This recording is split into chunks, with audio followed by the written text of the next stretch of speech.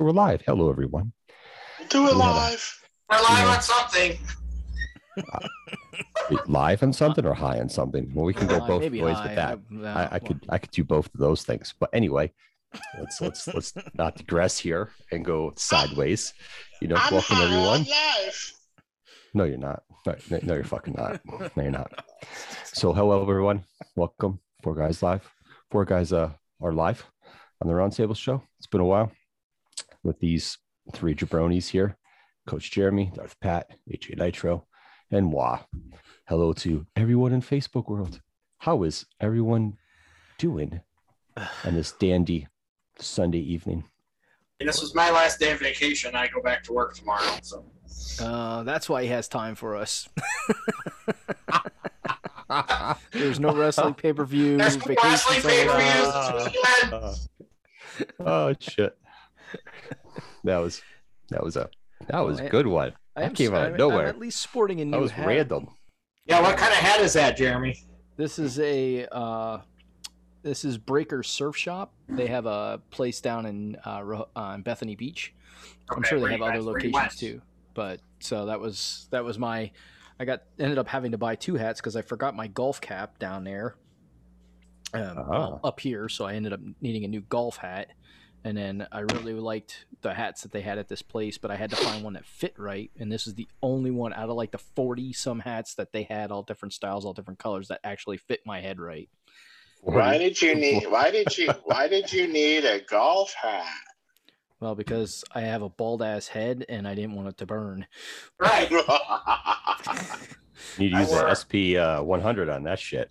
I wore a hat to the zoo. I didn't wear a hat to Cedar Point, but I wore one to the zoo. So I'm so glad I don't have to worry about that issue. Yes, legitimately. My dad has more hair than I do, but his hair is a little bit thinner than mine. What he has, and he gets burned right through his hair that he has. So he has to be careful when he's at the beach too. So his hair is just not thick enough anymore. He's got more hair, but not as thick. I barely wear hats anymore. It seems mostly because of the fact that it's so goddamn hot all the time that it's like I just don't want to sweat through the goddamn thing. I'm a little particular about my hats. I don't like them getting extremely dirty. So same here. I have a couple old hats that are like sweat stained. I'm like, oh, wash these and still sweat stains. Like, I'm not wearing these no more. I don't wear them at the beach. I like to wear hats other times, but I'm not a big hat wearer when it's really hot out because I don't like that, because it is just might as well just freaking put a beanie on and make my head sweat. That's why I don't understand those fashion beanies. I'm like, that looks absolutely ridiculous because you can't tell me you're not hot. Like, I don't care how thin that damn thing is, you're hot. If it's super hot, I'll break out one of my visors and wear that. That'll work. Yeah, I only wear a hat to protect against getting burned. That's the only reason I wear a hat. Yeah. I can't wear visors because of an old George Carlin routine where he said that a visor is half of a hat. So you don't wear a visor because of George Carlin. Pat, right. I can't. I can't really picture you in a visor. I can't really picture you in a visor. I've also always kind of thought the visors were stupid. So especially seeing Pat rocking it like backwards, upside down, that would be even better. Maybe it's also because of the. Maybe it's also because you know who I know that likes to wear visors from time to time? No. My mother. Oh, sweet. You could look like your mom. That would be awesome. Yeah. Can't picture that. But does she wear like the old school, like green see-through type of visors, like at the bingo halls that they wear? She rock one of them? No, nothing like that. Then it's okay then. Visor. Yeah, she get matching visors and walk down the street together. It would be fantastic. and she does it rarely too. Now, like for example, next weekend, her two sisters, the one who lives in Indiana, and the one who lives in Florida, are going to be visiting. And I think my cousin from Indiana, who got married last year, is also coming. My other cousin from Indiana is not. But it's going to be like, I think, the first time that my mother and all of her siblings will be in the same place since, I think, my older sister's wedding 7 years ago. So we're having like a get together at my parents' house, not my house anymore, my parents' house next That's probably weird. Next Sunday. That's probably weird to say that, Pat. It is. I'm getting used to it now though. But so anyway, they're like all going to go to the shore on Friday, so they're going to drive to the Jersey Shore and everything. Guarantee my mother will wear a visor that day, because that's one time that she will always wear a visor is if she's going to the beach. So rocking the visor, nothing wrong. Yep. Oh, you know, man, that's funny. Yeah, no. So my week's been very interesting. Stressed out more than I normally am with my job. They instituted a new program that they want us to use for tracking project work. And I understand the point of it, but my brain immediately goes to, oh my God, now I'm in a job where they're going to start tracking and seeing how much work I'm actually doing, which that kind of shit drives me nuts. I don't like being micromanaged like that. Like I like to be trusted that, you know, I'm doing work, even if I don't have like a particular project that I'm working on, because like with what I was brought on for, doesn't have a whole lot of like project work, so to say. Like it's updating stuff randomly, you know, throughout, you know, as it gets closer to like the time when the meetings are going to happen and stuff like that, or trying to come up with ideas of how to revamp stuff. And so those are like the only like projects. It's all like whatever I want it to be, you know, whatever projects I kind of dream up, that's my project work. So a lot of the times I'm handling other stuff that doesn't have anything to do with the actual program that I'm part of, like helping out with this technical support group, you know, because I was asked to do that. So I help out with that. So like I got weirded out by it because I'm like, if I don't have something in there, does that mean to them I'm not doing work? But they're not using it for that purpose. They're using it to like, as projects come in, where the down, you know, where are the lags, where's this? If they need to hire more people because they're like, okay, we need X amount of people to be able to help out with this, you know, they got like forecasting that. Right. They need to be able to validate that with the amount of work that they have, you know, when he goes to his boss, my boss's boss, when he goes to his boss, you know, they need to be able to prove, boss. Yeah. Okay. Yeah. When he asks, okay, what projects are you working on? Where are the holdups? What's getting completed? How fast is it getting done? This program allows them to pull like a analytics sheet to say, okay, this is what we got going on. This is how fast we're getting them done. These are where our stalls are and things like that. It's a really good, it's a program called Kanban. Like a lot of organizations use it because it's heard of that. It's used to help project and see where problems are and move things faster through streaming, through the, you know, finalized streaming. But like I was just like, ugh, like so I talked to my boss. I'm like, you know, I'm doing work, you know, even though I don't have it. So if I don't have something in there, it doesn't mean I'm not working. He's like, don't worry, we're not using it for that. You're good. Not yet. What you do.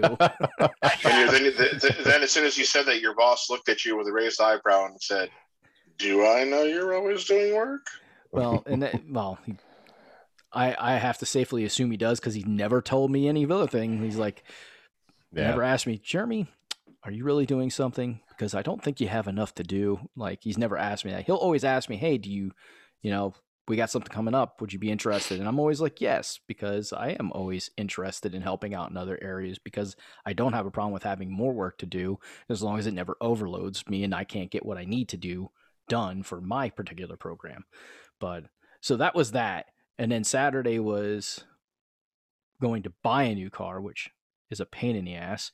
Even it always is. Picked out, even when you know that it's going to be there, because the whole week was like, okay, don't sell my car. Don't sell it until Saturday because I didn't have the time throughout the week to go do it because it's a 3 to 4 hour process, even when everything's already done. Yeah, it's fucking horrible. Yeah.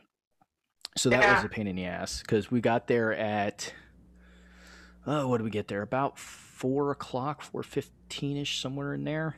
And we did not get out of there until about 7:30. That's 3 hours. That's not a great time to go because you're gonna run into the dinner hours, and especially when you've got kids with you, you know, that was probably we made sure a nightmare. They ate before we left. We took snacks with us. Like we had plenty of stuff for them, and my kids were actually great. Like, you know, there's so many times we're like, oh my God, it's just like, please don't do anything wrong. Like we're out somewhere, please, we're in public, you know, and we kind of worry. But my kids were surprisingly, both my kids were fantastic, and they were so well behaved that we got dinner out, and then we even went and got ice cream out. So like they got a double treat for, being so good in that. And I walked away with a great car, and then today was the other car getting that all cleaned up and all ready to sell, which was pretty much all my day out in the sun sweating my ass off. So that was fun and stressful because now I got to sell this car. So I went from buying a car to now have to sell a car. So that's been my week and my weekend. It's been really fun. I actually did something like that this week too, Jeremy. I didn't have to go through everything you did because they sent me a text message saying, we want to buy your 2020 Kia Soul, and we'll put you in a brand new one, and your payment will go down. Oh, well, that's nice. So Nicole got a 2022 orange Kia Soul.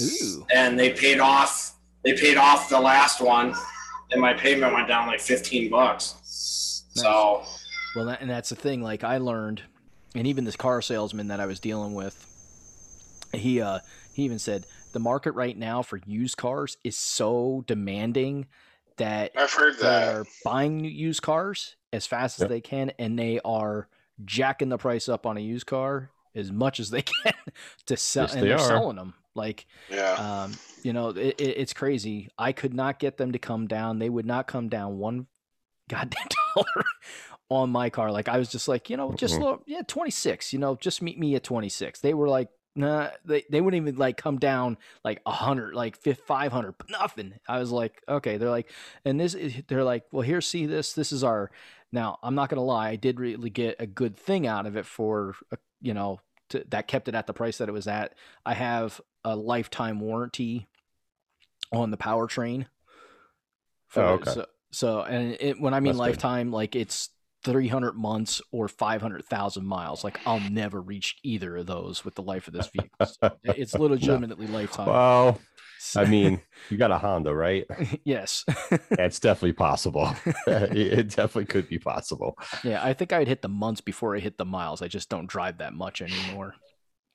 True. But yeah, so these day and age. But it was just like, okay, you are guys are gonna cover that, and if something does go wrong, we're good. So, and they also gave us like lifetime tires and something else as long as we take the car to them to get the oil changes and the tires rotated on on the schedule that they want it to be, like that 3 months, 3,000 miles, as long as you're continuously going to them. So could make out on that stuff too. So we'll find out. Just depends on if that's I good though. Drive all the way down there to do that stuff on a every 3 months basis. That could get old real quick. I signed up for something where I get the oil changes for free, but they send me like a coupon book, and I have to take the coupon in. Oh, so it doesn't necessarily. I don't have to do it every. I can do it. I usually do it every 5,000 for oil changes, sometimes 6. So they're sending me a coupon book where I have to just take the coupons in to get it done. So yeah, there's a throw that works too. If they're putting synthetic in, you usually can go longer. It just depends. You definitely can. My Charger definitely is a synthetic oil change, but the Kia, it's the lowest model. It's like the base model, so I usually could get away with getting the $20 oil change on that one. So yeah, you really don't need synthetic for that. I don't put synthetic in my Soul. So they've tried. Because your Soul's real, it doesn't need synthetic. Nope. They've tried, Joe. Don't trust me. They look it up the first time I take it. Let me make sure that this doesn't need it. I'm like, look, this is a base model Soul. I don't need a synthetic oil change. Unless you have like the turbo Soul, all the other models, unless you have the turbo, I wouldn't use synthetic in any of the models unless it was a turbo. Other than that, just use the standard oil. It's not a big deal.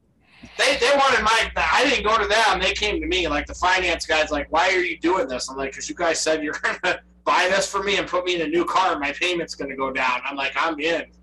So Kia's known for that. They're big for doing that stuff. Yeah. So I still get Kias. Think about that. Emails from the Soul I got from my brother-in-law's place. Oh, you still have your Soul? Want to trade that in? No, I don't want a car payment right now. Nope. I know that's the I big could not change for afford a us. car payment right now, so We haven't had a car payment in 3 years. Oh, I always have them. So Yes, you do. Yes, you do. because I don't ever keep a car for more than like 3 or 4 years. So let's see. Yeah, I you get finished bored. paying off. I finished paying off my car 4 or 5 months ago. I'm really kind of hoping to get 5 more years out of this car at least. So, Yeah. because I've only just passed 70,000 miles on it. My commute now is a tenth of a mile. So, You won't even have I'm a really chance to hoping this warm thing up in the lasts. snow. Yeah. I mean, Especially since, well, see, that's actually something that's going to be a little, well, maybe not, because, I couldn't use the garage at the house after the garage door got slammed, and that garage door was only just fixed a week ago. So, jeez. That's because yeah, you moved out. They're like, sweet. Now we'll Garage fix door the fixed shit. now. no, it had to do with like the people that they just like couldn't get the garage door in, supposedly, like whatever. But my point is that supposedly. I mean, but the point is that my car did actually spend most of this past winter sitting outside, and it wasn't so much of an issue. So hopefully it won't be, because I mean, that's what it's going to be doing again now. I mean, I don't have a garage, so we'll deal with that. You'll be fine. You'll be fine. I'm sure we will. So yeah. So I mean, like my Soul is a 2012. It's going to be 10 years old. I paid it off a little early in like 2017. So I haven't had a car payment since December of 2017. But my car, I think my car has like 76,000 miles and some change on it right now. Nice. It's not a lot for almost 10 years old. So No, yeah, try to keep it that way. Yeah. Try to keep it that way. I'm trying to buy like a goddamn house or a townhouse or something in the next 2 years. I'm not trying to have a car payment. That is like ruined shit for me. It's one of those things, like I said, we haven't had a car payment since 2017 also. So it's been, 2018. So it's been like 3 years, and it's like, we're not going to get Jill a new car, even though that's where I wanted to go. But we decided it was better to get a family car, which is the one that I usually drive, the bigger family vehicle. So we just thought it was a better investment for us to do that instead of replace her small car with a mid-size car. So, because it's just, I mean, you got a good vehicle too. Those are nice. Those are nice SUVs, and it's a Honda too. You can't go wrong with them.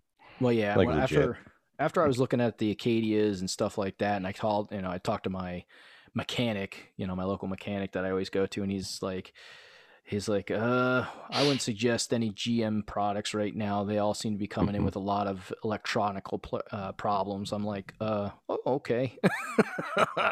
He's like, I've heard about Hondas different recalls and stuff. Yeah, he's like, I would recommend Hondas and Toyotas. I was like, okay, no problem. I'll end up paying about another $1,000 to $2,000 more for the same year and package, but it'll be worth it. So I've always said, like, I felt like I have to drive an American car because they're the only ones that are built for bigger people. But after like we were in Disney World a few years ago and I drove that one Nissan car, I said, I guess I could look at Nissans.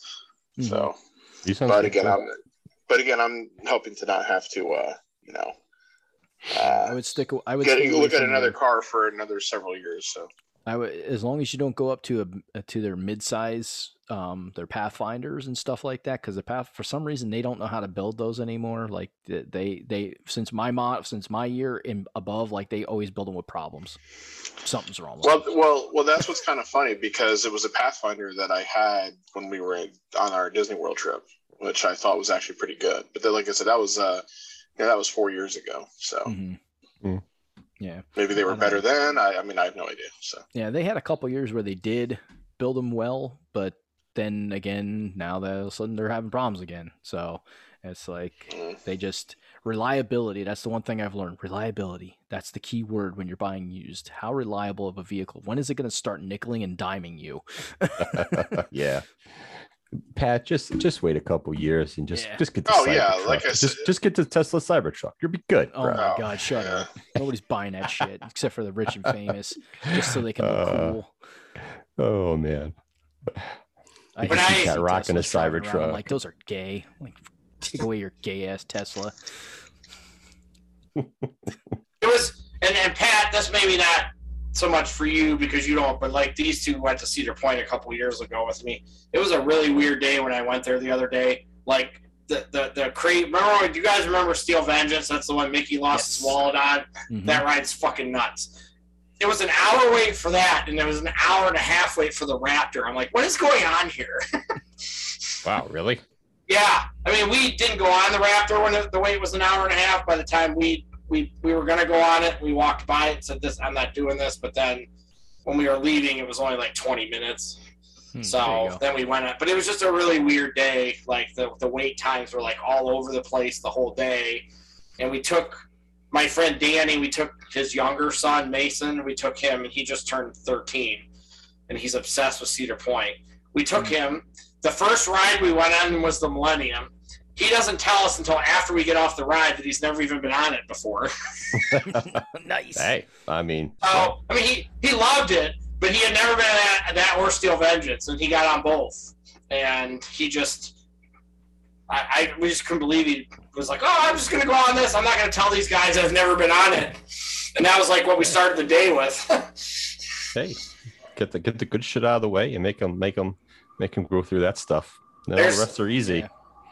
Like the one ride that at the end of my bachelor party, Jeremy, didn't you were up front with me and we kept going on the Gatekeeper, right? Did you go on that with me a couple times? Because you didn't go on the. I went on it once. Yeah, that ride was broke down. That ride's been broke down the whole summer. The Gatekeeper. It has not been open the whole summer. Really? Oh my God. Yep. I think that day for your bachelor party, I went on that like 5 or 6 times. Yes, we went on it a bunch of times while everybody went back to go on the Dragster. A bunch of us went on the Gatekeeper a bunch of times. The line wasn't even long. It was like 3-minute wait to get on the roller coaster. I was like, fuck that shit. I'm gonna keep going on this thing. This is cool. Okay. So and I'm going to Kings Island in 2 weeks with Zach, and I haven't been to Kings Island since like probably 1998. So yeah, that's a long time ago. So there's a ton of new stuff that I've never been on in that park. So well, and that's another Cedar Fair. Yes. So I'd like to say that all Cedar Fair owned amusement parks are good, but they're not.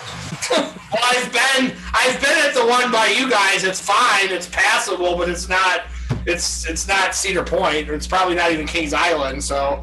A lot of people get excited for Dorney Park, and I'm just like. Yeah, I was gonna say I wasn't sure which one he was. It's doable. Hey, it's doable. I would take my kids there.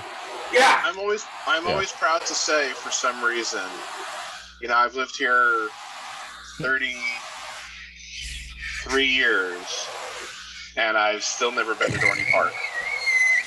Are you fucking serious? Yeah, and the main reason for that is because it never fit on half the rides. Well, I probably can't. No, you can't. You probably can't. Yeah. It never held any interest from my dad. My dad's never been a roller coaster person, really. Okay. He never had any great desire to go there, and my mother's not going to take us to an amusement park by herself. So that makes sense. It's just one of those things, really, more so than anything else. It's not that I have anything against the place, because how could I? I've never been there. Yeah. So it's not a terrible amusement park. It's just that the only way they get new rides in is by tearing down an old one. Like they have absolutely no room to build. They can't go over a certain height because of airline restrictions, because of the flight paths and stuff like that. The park could be probably really, really good if they had the extra room to build and were allowed to go over certain heights. But because there's so many restrictions on it, the park is only ever going to be so big. And essentially if there is a good ride, they'll keep that ride. If it's a ride that's not doing so well, they'll take it down and put something new in. And pretty much the park doesn't change. It doesn't really change that much. It's the same park year after year after year, where like some of the other ones like Cedar Point they most recently they put a new ride in, but that was revamping an old ride. Yes. Prior to that, they did put a completely new ride in, which I can't think of the name of that one right now. But the Gatekeeper. The Gatekeeper was a brand new ride. They did not turn something into that. That was a new ride. But there was another ride before that or after that they put in. I thought.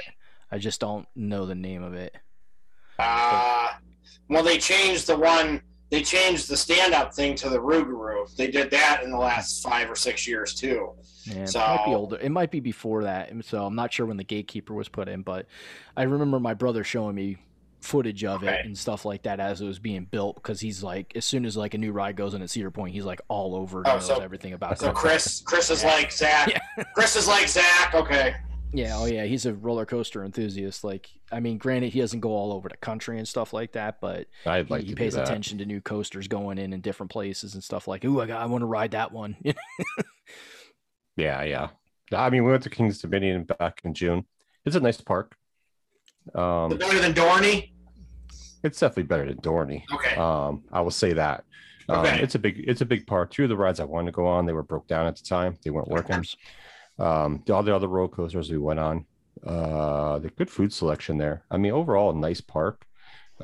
As far as my favorite parks, I wouldn't put it in my top 5. It's kind of like, well, be in the middle of the pack as far as parks are concerned, as far as amusement parks are concerned. See, and it's funny because when you talk about amusement parks, like, I know that technically that Disney is not it's a theme park. It's a theme park, not an amusement park.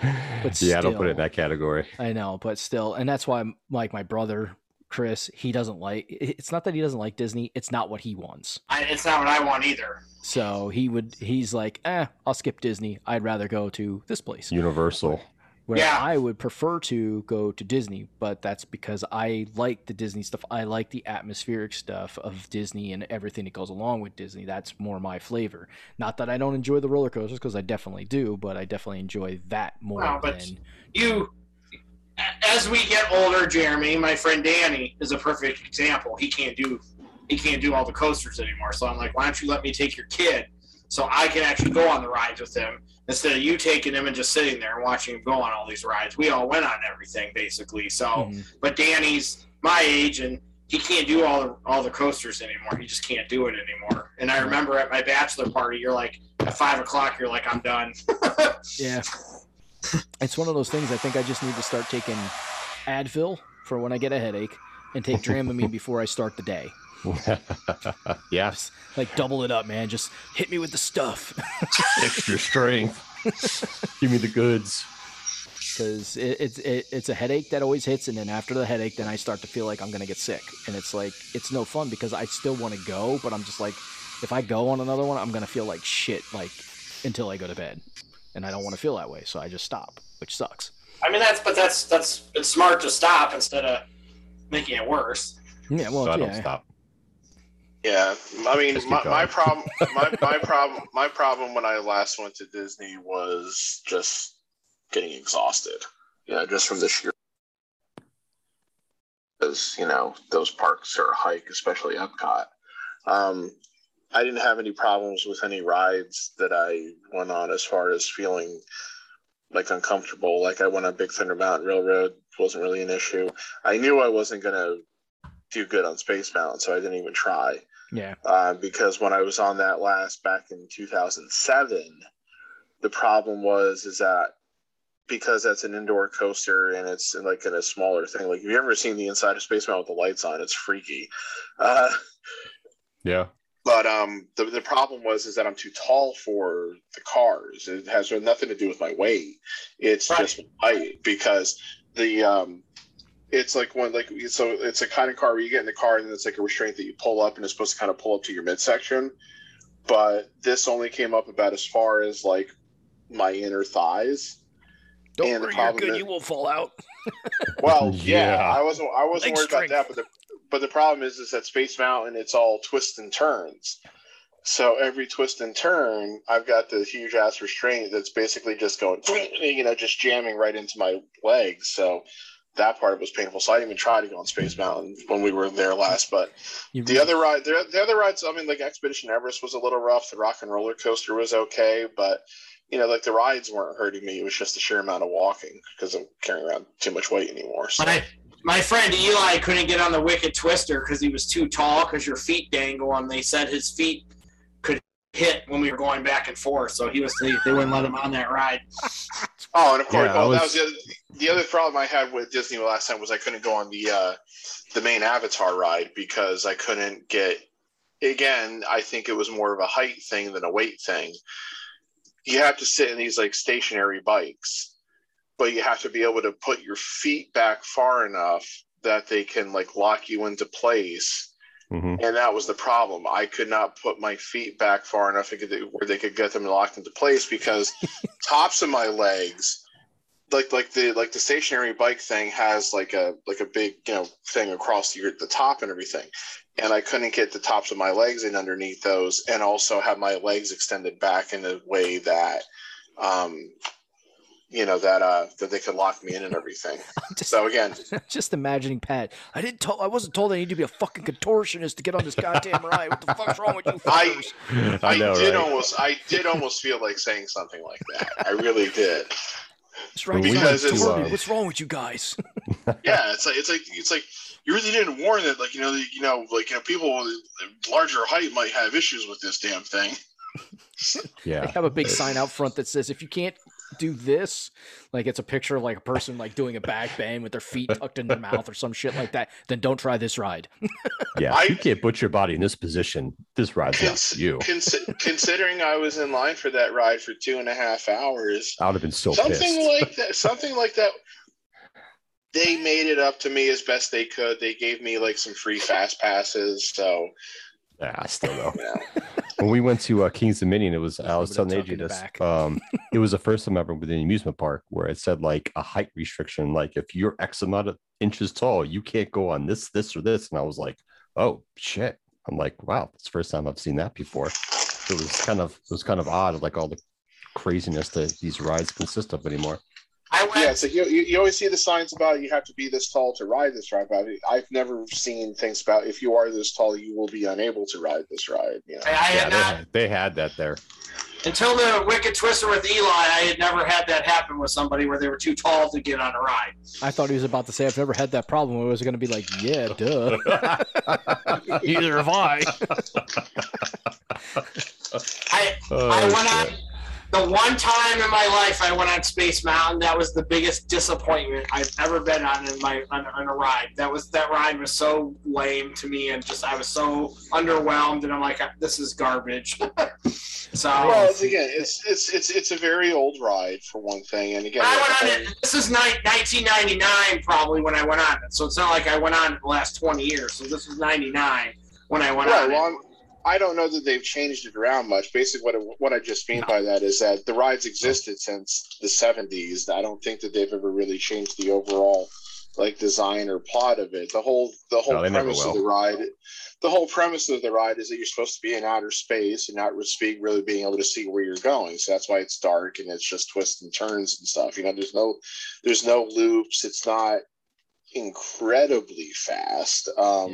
Well, we were talking about this on the last one, and I told Pat we took Abby, my youngest daughter, on that, and she scared the crap out of me because I told her, don't put your hands up, hold on to the lap bar in front of you, and she immediately, as soon as we started going, put her hands up, and she's, really, she's real thin and was even smaller then. I mean, I was like freaked out because I thought she was going to fall out the freaking car because it didn't it only goes down so far and it didn't like tighten up that it was like super tight on her. I was like, oh my God, like I'm trying to reach for her and stuff. Yeah. And I think they even tell you to not to really put your hands up on that because for one thing, it's pointless to put your hands up on that thing because you can't see where you're going. So it's not like when you're on an outdoor coaster, you're all like, Tell an excited kid that. Put your arms down, damn it. And there are also places where on that ride where, as far as I know, conceivably, you could hit the track. Like there could be track above you that you can't see, and you could hit it. I hold on. I hold on to all rides now. I don't put my hands up. I don't do any of that shit no more. I hold on. I never put my hands up because I just always thought it was like, look at me, and I've just never been that type of person. So. No, okay. Never the look at me person. Like, look away, don't stare at me. I'm a hideous monster. That was before I got fat. Oh my god. Ogres have layers. Lord have mercy. Lord. All right, let's talk a little sports. Let's talk about this embarrassment from this morning. What embarrassment is that? What is Oh, US. the I basketball didn't- team lost to France. I saw. Yes. I didn't see the Fucking game. horrible. I just saw the result, and I'm like, I think the game's much more international than it was It is. 30 years ago. Mhm. Like when the Dream Team steamrolled everybody. But nobody has a whole team of NBA players except for us. Right. So I think and somebody might say, well, of course, all these NBA guys, they haven't all played together and blah, blah, blah, blah. It's just not making excuses. You've got too much. It's not a good excuse. You've got too much talent to be making excuses. Well, here's the simple fact. Okay. It's essentially the super team of super teams because they are all NBA athletes. They're all, for the most part, superstars on their individual teams. But the simple fact is they don't know how to play as a team. Nope. Basketball is a goddamn team sport, and you will not change that just because you have superstars on it. That's why some of these super teams that come up in the NBA anymore don't fucking work. Because they don't know how to play a team. Yes, they know how to play individually and play very well individually, but as a team, they don't play well together. And they have big holes and big problems. That's what's happening with the USA team this year because they have lost multiple times to teams that they probably shouldn't lose to. They have. They lost 2 exhibition. I mean, they didn't have their whole team during the exhibition season, but they still shouldn't have lost. They still shouldn't have lost to Nigeria no matter what. And then you have guys. The excuse is horrible. Like Ben Simmons that pulls out, doesn't even want to play in the Olympics because he's a douche. And why is LeBron not for Canada anyways? Well, but why is LeBron not on the team? Why did he not go? I'm sure he has to go.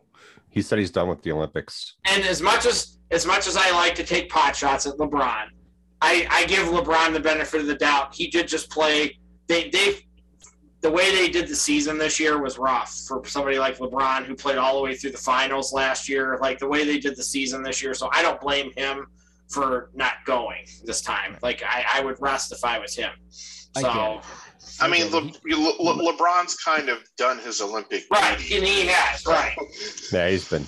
Here's the thing. Like, I don't care who the NBA players. Like whoever they selected, you're NBA players. They don't play as a team. I watched. I got the alert on my phone this morning that they had lost. I'm like, oh my god, are you fucking serious? So they showed the game later on. I just saw the highlights. I saw the highlights where they had bricked about 4 threes when they could have taken the lead in the last 30 seconds. And I heard about that. Yeah. And that's the whole big deal. Like I watched the game. Then, they played good in the first half. They had the little spurt to kind of go back and forth in the third quarter, a little bit in the beginning of the fourth quarter, but they have these random lapses in fucking defense. When you have guys, I don't care if you're not the greatest like one-on-one defender in regards to NBA players, but play some team defense to make these stops. And it's horrible when you brick all those threes when you're playing fucking international. Drive to the fucking hole. Like the way it's set up, it's meant for slashers. I mean, D-Wade did it.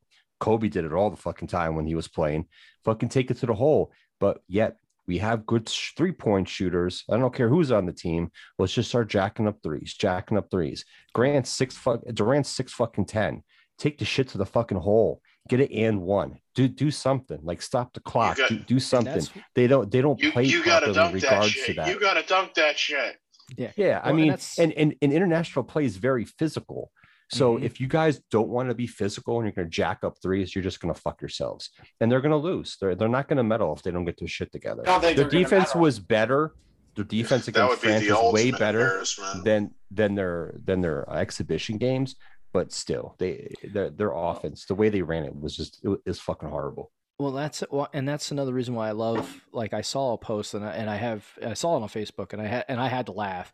They're like, the original Dream Team would get beat by, I think it was the LeBron Dream Team, the first Dream Team with LeBron. No, absolutely I'm like, not. They wouldn't lose to any of them.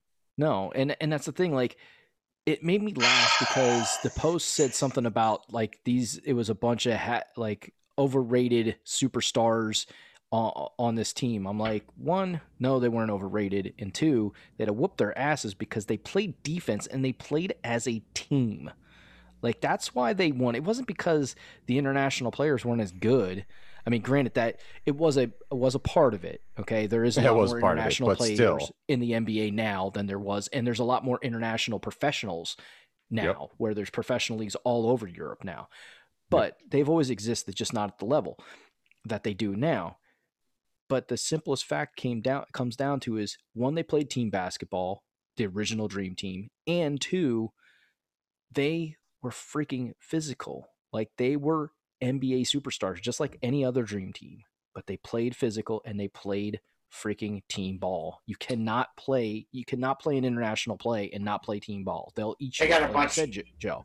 They got 3 guys on their team that play defense. They have Jrue Holiday, they have Bam Adebayo, and they have Draymond Green. That's it. Yeah, you got to play defense. That was my other thing with the original Dream Team. They played defense. Defense was ridiculous. I get really sick of people who really want to say like, oh, the original Dream Team would have lost to this team. No. The original Dream Team was the greatest collection of talent in any sport at any time ever.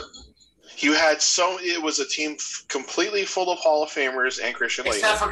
Except for Christian Laettner. No offense to Laettner. I'm not trying to single him out. It's just that, you know. Oh, I am. But you had so many of those guys were in their primes. Yeah, the only two guys on that team that you could say were past their primes were Bird, and that was because of injuries, and Magic, and that was because, you know, he had over 10 years, and unfortunately, of course, he just had the HIV diagnosis and everything. I'm sorry. You're telling I the rest like of those LeBron guys were for the most part, and I like a lot of these 20s. guys, right? But you're telling me these guys are going to be a team with prime Jordan, Ewing, Stockton, Malone, Barkley, Robinson, Drexler? Come on. Nope, not at all. Not even close.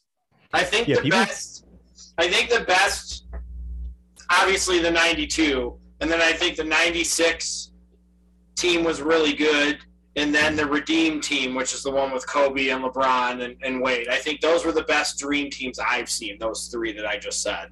So. The Redeem Team was the 08 team, right? Yes. Yeah, that team had that was. Yeah, because I know it was 04 when they fucked up. So yes, that was like Kobe, LeBron, D Wade, Chris Bosh, Carmelo Anthony. The guy who played for Illinois, I can't remember his name. Aaron Williams. Yeah. Trying to remember, there was other people on that team. They had a really good deep team too. Because they played defense and they did all the everything. Like, Carmelo's like considered maybe the best international player the U.S. has ever had, because he always plays really well when he played in international play. Like, Carmelo, I guess he's a Hall of Famer, maybe, to me, but he like is the best international player we've had. Like, numbers statistically, he's the best international player that we've had. So and the thing is, like, the excuse that not having like Middleton and Holiday and Booker and all that jazz, that's an excuse. You got KD and you got Dame and you got Bam and you got Draymond Green. Like, you got other guys and you got other people playing supporting roles. Like, there's absolutely no reason. I don't care if you're 5 guys short. There's no fucking reason for that team to be losing in a manner. And all these European teams play with each other, you know, play team ball, you know, and during their off seasons and international play, and these international NBA players in their off season, they go back to their home countries mostly and play with these guys. So they're playing true team ball, where the NBA players are just trying to find their groove. It's just they got to show more. They got to come out and show more. Because if they don't medal, yeah, it's going to be horrible. And at that point, then they might as well just go back to let the college kids play. If like at that point, you might as well just let the college kids play. Well, I was going to say, like, the last time the U.S. didn't medal. Actually, I'm not even sure if it was that they didn't medal. They didn't win the gold. Was back in when they won the bronze. The bronze. No, medal? that was 2004, but it was 1988 is that I was thinking of. And but they also there was drastic changes then after that, which was okay. We're going to let the pros play.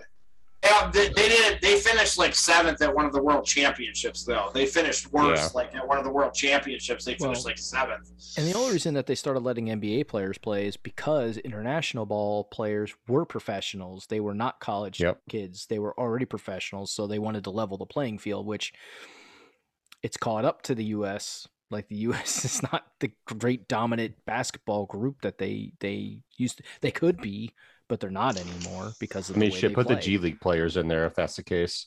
The way that the NBA players play basketball now on a regular has more turned into, not in fully, but there are aspects of it that look more like a street ball game than an actual organized NBA game. I mean, I believe that if they would have gotten all the people their first choices at every position, if they would have gotten the 12 guys they wanted, they wouldn't have lost that game today. I'm not saying they would have won by 40.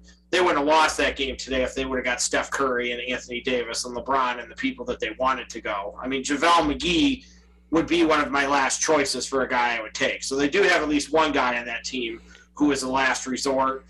I don't think that they would have blown them out by 30, but I do think they would have won if they would have had all the people that they wanted to go. But a lot of people said no for injuries or for rest or whatever. So COVID. Yeah. See, that's another thing too. It's like if they do not win or not medal, and it's like, you look at the well, they didn't get this guy and that guy and that guy because these guys didn't want to play, and if COVID's the reason, it's like, you kind of go, right. Still not an excuse. I kind of get excuse. that.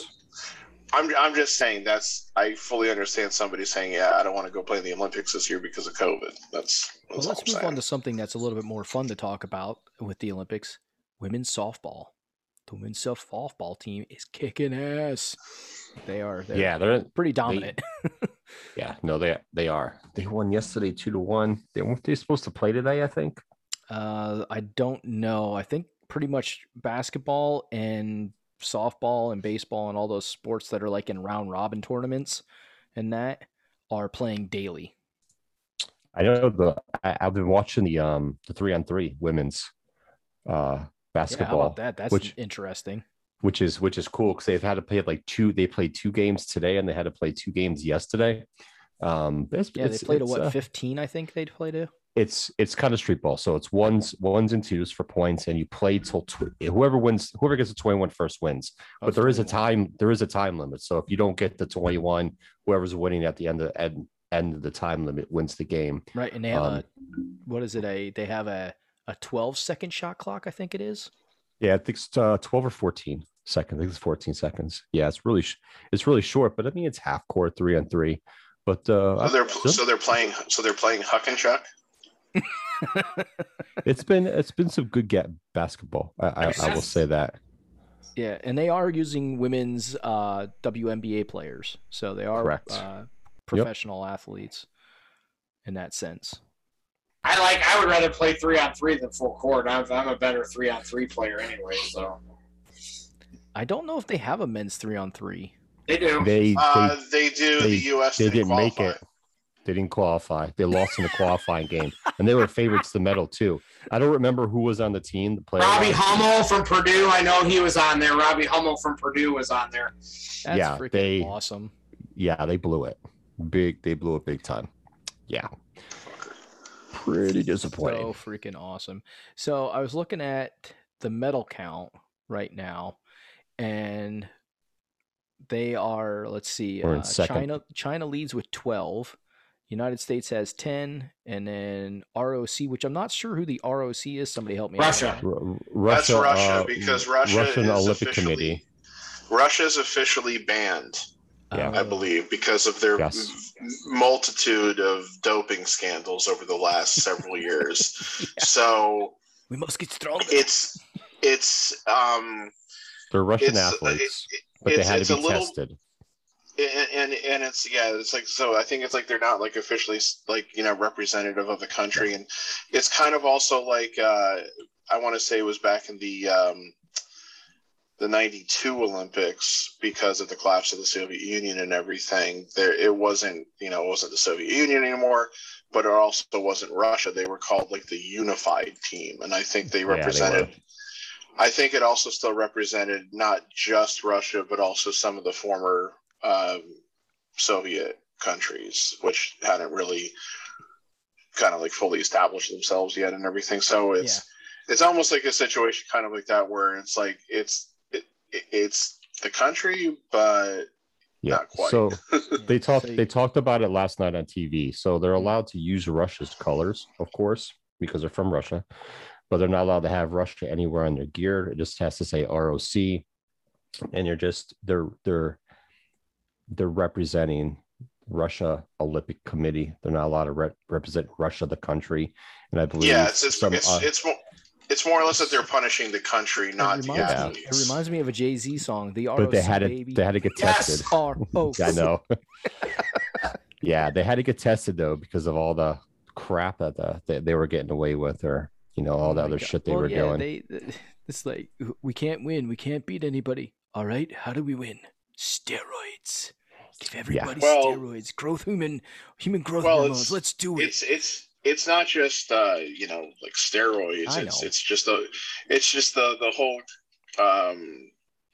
the whole concept of doping. There was a really good documentary film that was made several years ago, which also won the Academy Award for Best Documentary, called Icarus, like the mythological figure. Yes, the dude with the wings. Yes. Yeah. I watched that a number of years ago on Netflix. I don't know if it's still available, but if it is, it's definitely worth watching. Mm-hmm. Because it started off as it is still available. Yeah.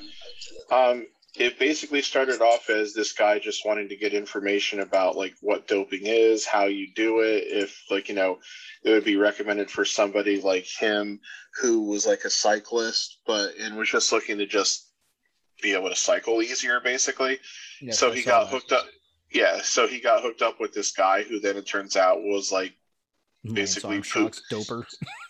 No, it was nothing to do with Lance Armstrong. He was basically Putin's like go-to doping expert, and he then basically blew the whistle on what they were doing in Russia and everything, and then it basically became, this guy's life is in danger because Putin is a dictator. No, he's not. He's the president of Russia. Who doesn't dictator? What's that? who doesn't take kindly to people raining on his shit. So, it's if you get a chance to watch it, I would definitely recommend it. Yeah, no, it's funny because and not to really get political, but it's just funny. People think we have a problem with racism here. They should go over to Russia, where they have a huge problem with KKK and white Nazis and all that shit. They have a really big problem with that kind of stuff over there. It's unfortunately that kind of extremism is on the rise in a lot of Europe too. Yeah. Russia, it's always been like that, but Russia has always been a very isolated country throughout its entire history. So. That's why they were so backwards for so long, and I also feel like that's probably one of the reasons why they, succumbed to communism and everything, was because it was the only way for them to become really like relevant on the world stage and everything. So, but it was interesting. I saw a program, and the program that you're talking about, I've seen bits and pieces of it, never watched the whole thing, but I was watching another program. It was about like the the neo-Nazis and everything that goes along with the white supremacy over there, and it's like very scary to be either homosexual and black over there. It's like it's very dangerous to be either of those two things over there, because if you are and one of those white extremist groups over there finds you, they pretty much kill you, and nobody says anything about it, which nothing is happens. Really freaking scary. I mean, okay, well, that person's dead.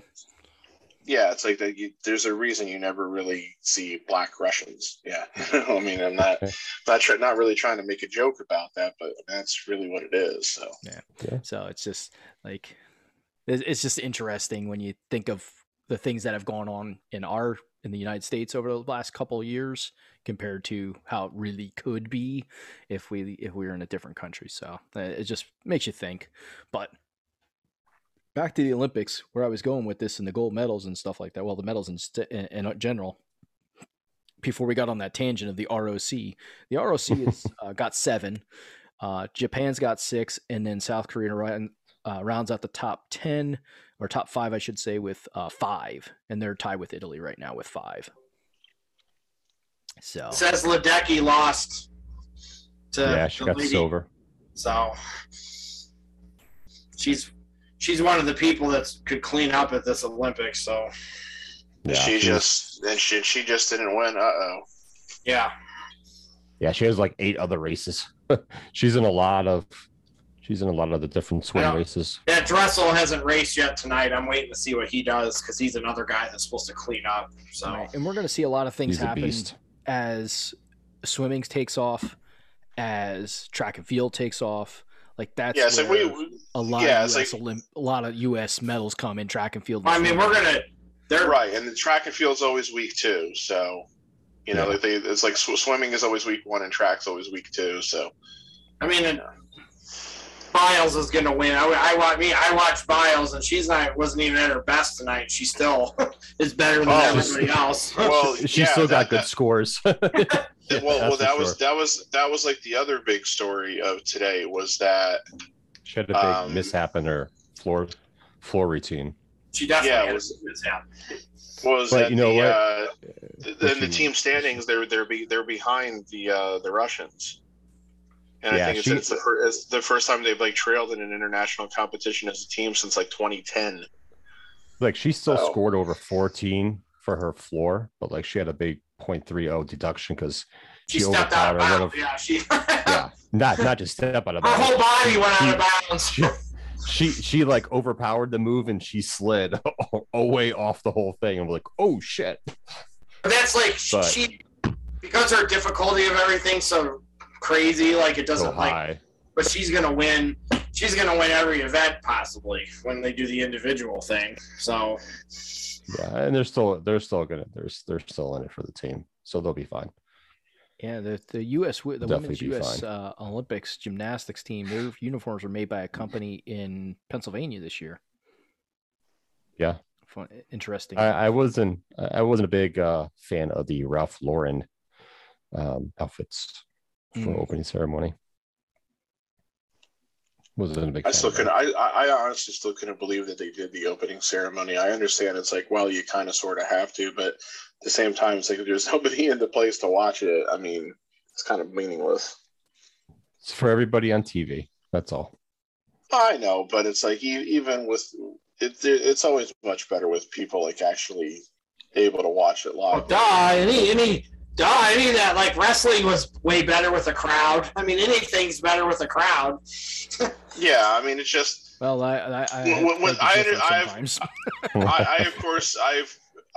understand why they had to cancel spectators, but it's like that made me like a lot less like to watch the Olympics. I don't usually like the wrestling crowd, but it's still better with a crowd than it is without a crowd. So. See, for me, it's hard. It's harder to fake crowd noise when there's an actual crowd. For the Olympics, the crowd is more for the athletes there. It's not really us on TV. Us watching it at home. It's different. Like they can't hear us. Having the crowd for them is one thing. Like if you have like for the swim teams are out there watching their fellow swimmers, compete. They're allowed in there for certain sports, but it is what it is. Just have to keep moving. All the athletes should just have called up like every baseball player and said, "So what was it like playing in front of nobody?" Pretty much. It sucked. I just need to get an idea of like how easily you can hear things in the stands that you wouldn't otherwise hear. Yeah, volleyball is the other sport. I'm a huge volleyball fan, so I like watching. I watch a lot of the volleyball indoor and the beach volleyball matches. I have fun watching that. What was this beach volleyball controversy about the uniforms? Which country was that? No, that wasn't the beach volleyball. That was beach handball. Yes, beach handball. Oh, beach handball. And okay. that was the Swedish team, I believe.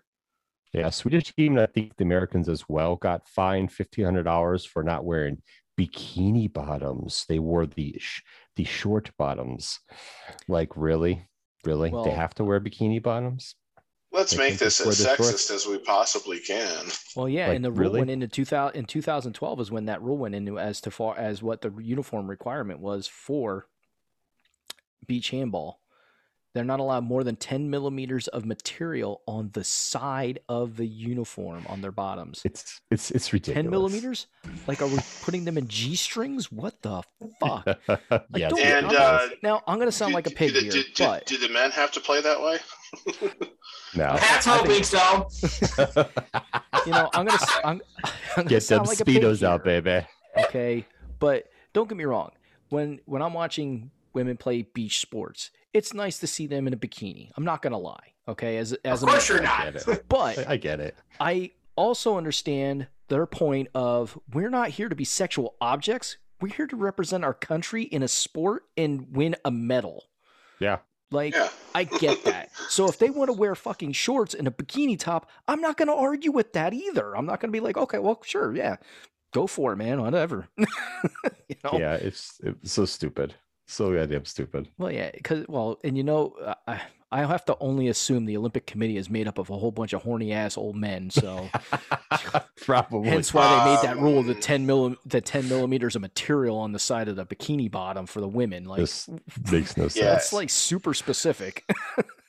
And one other thing, in addition to probably being a bunch of men, like since it's a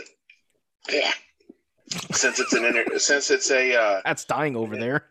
No. Since it is an international sports organization, you also have to immediately assume that it's corrupt as fuck. Oh, so, it is. Every international sports committee is, whether it's FIFA or the IOC, especially FIFA. Well, of course, especially FIFA.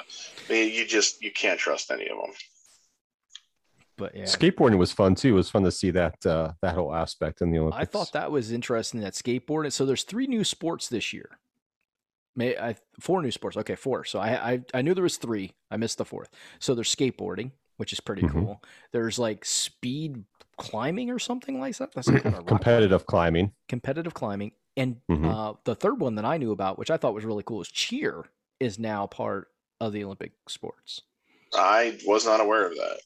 I didn't realize skateboarding was. I didn't realize skateboarding was new. I guess I thought maybe it's not for this year. Maybe cheer is not this year. Maybe it'll be the next Olympics. Surfing and karate are the other 2.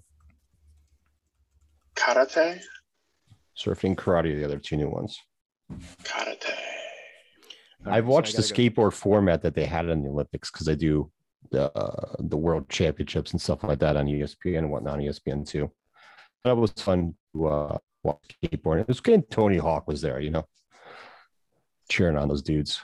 Of course he was going to be there for skateboarding, being in there for the first time. All right, so cheerleading is not in the 2020 Olympic Games. I think I've heard of the future Olympics. Yeah. So I apologize. That was not one of the 4. My apologies. Because they just brought baseball back for the first time since 2008, I think it was. I can't believe they ever took baseball out. That didn't make any sense to me. Why would it's not an Olympic sport? I mean, there's almost every country plays baseball. It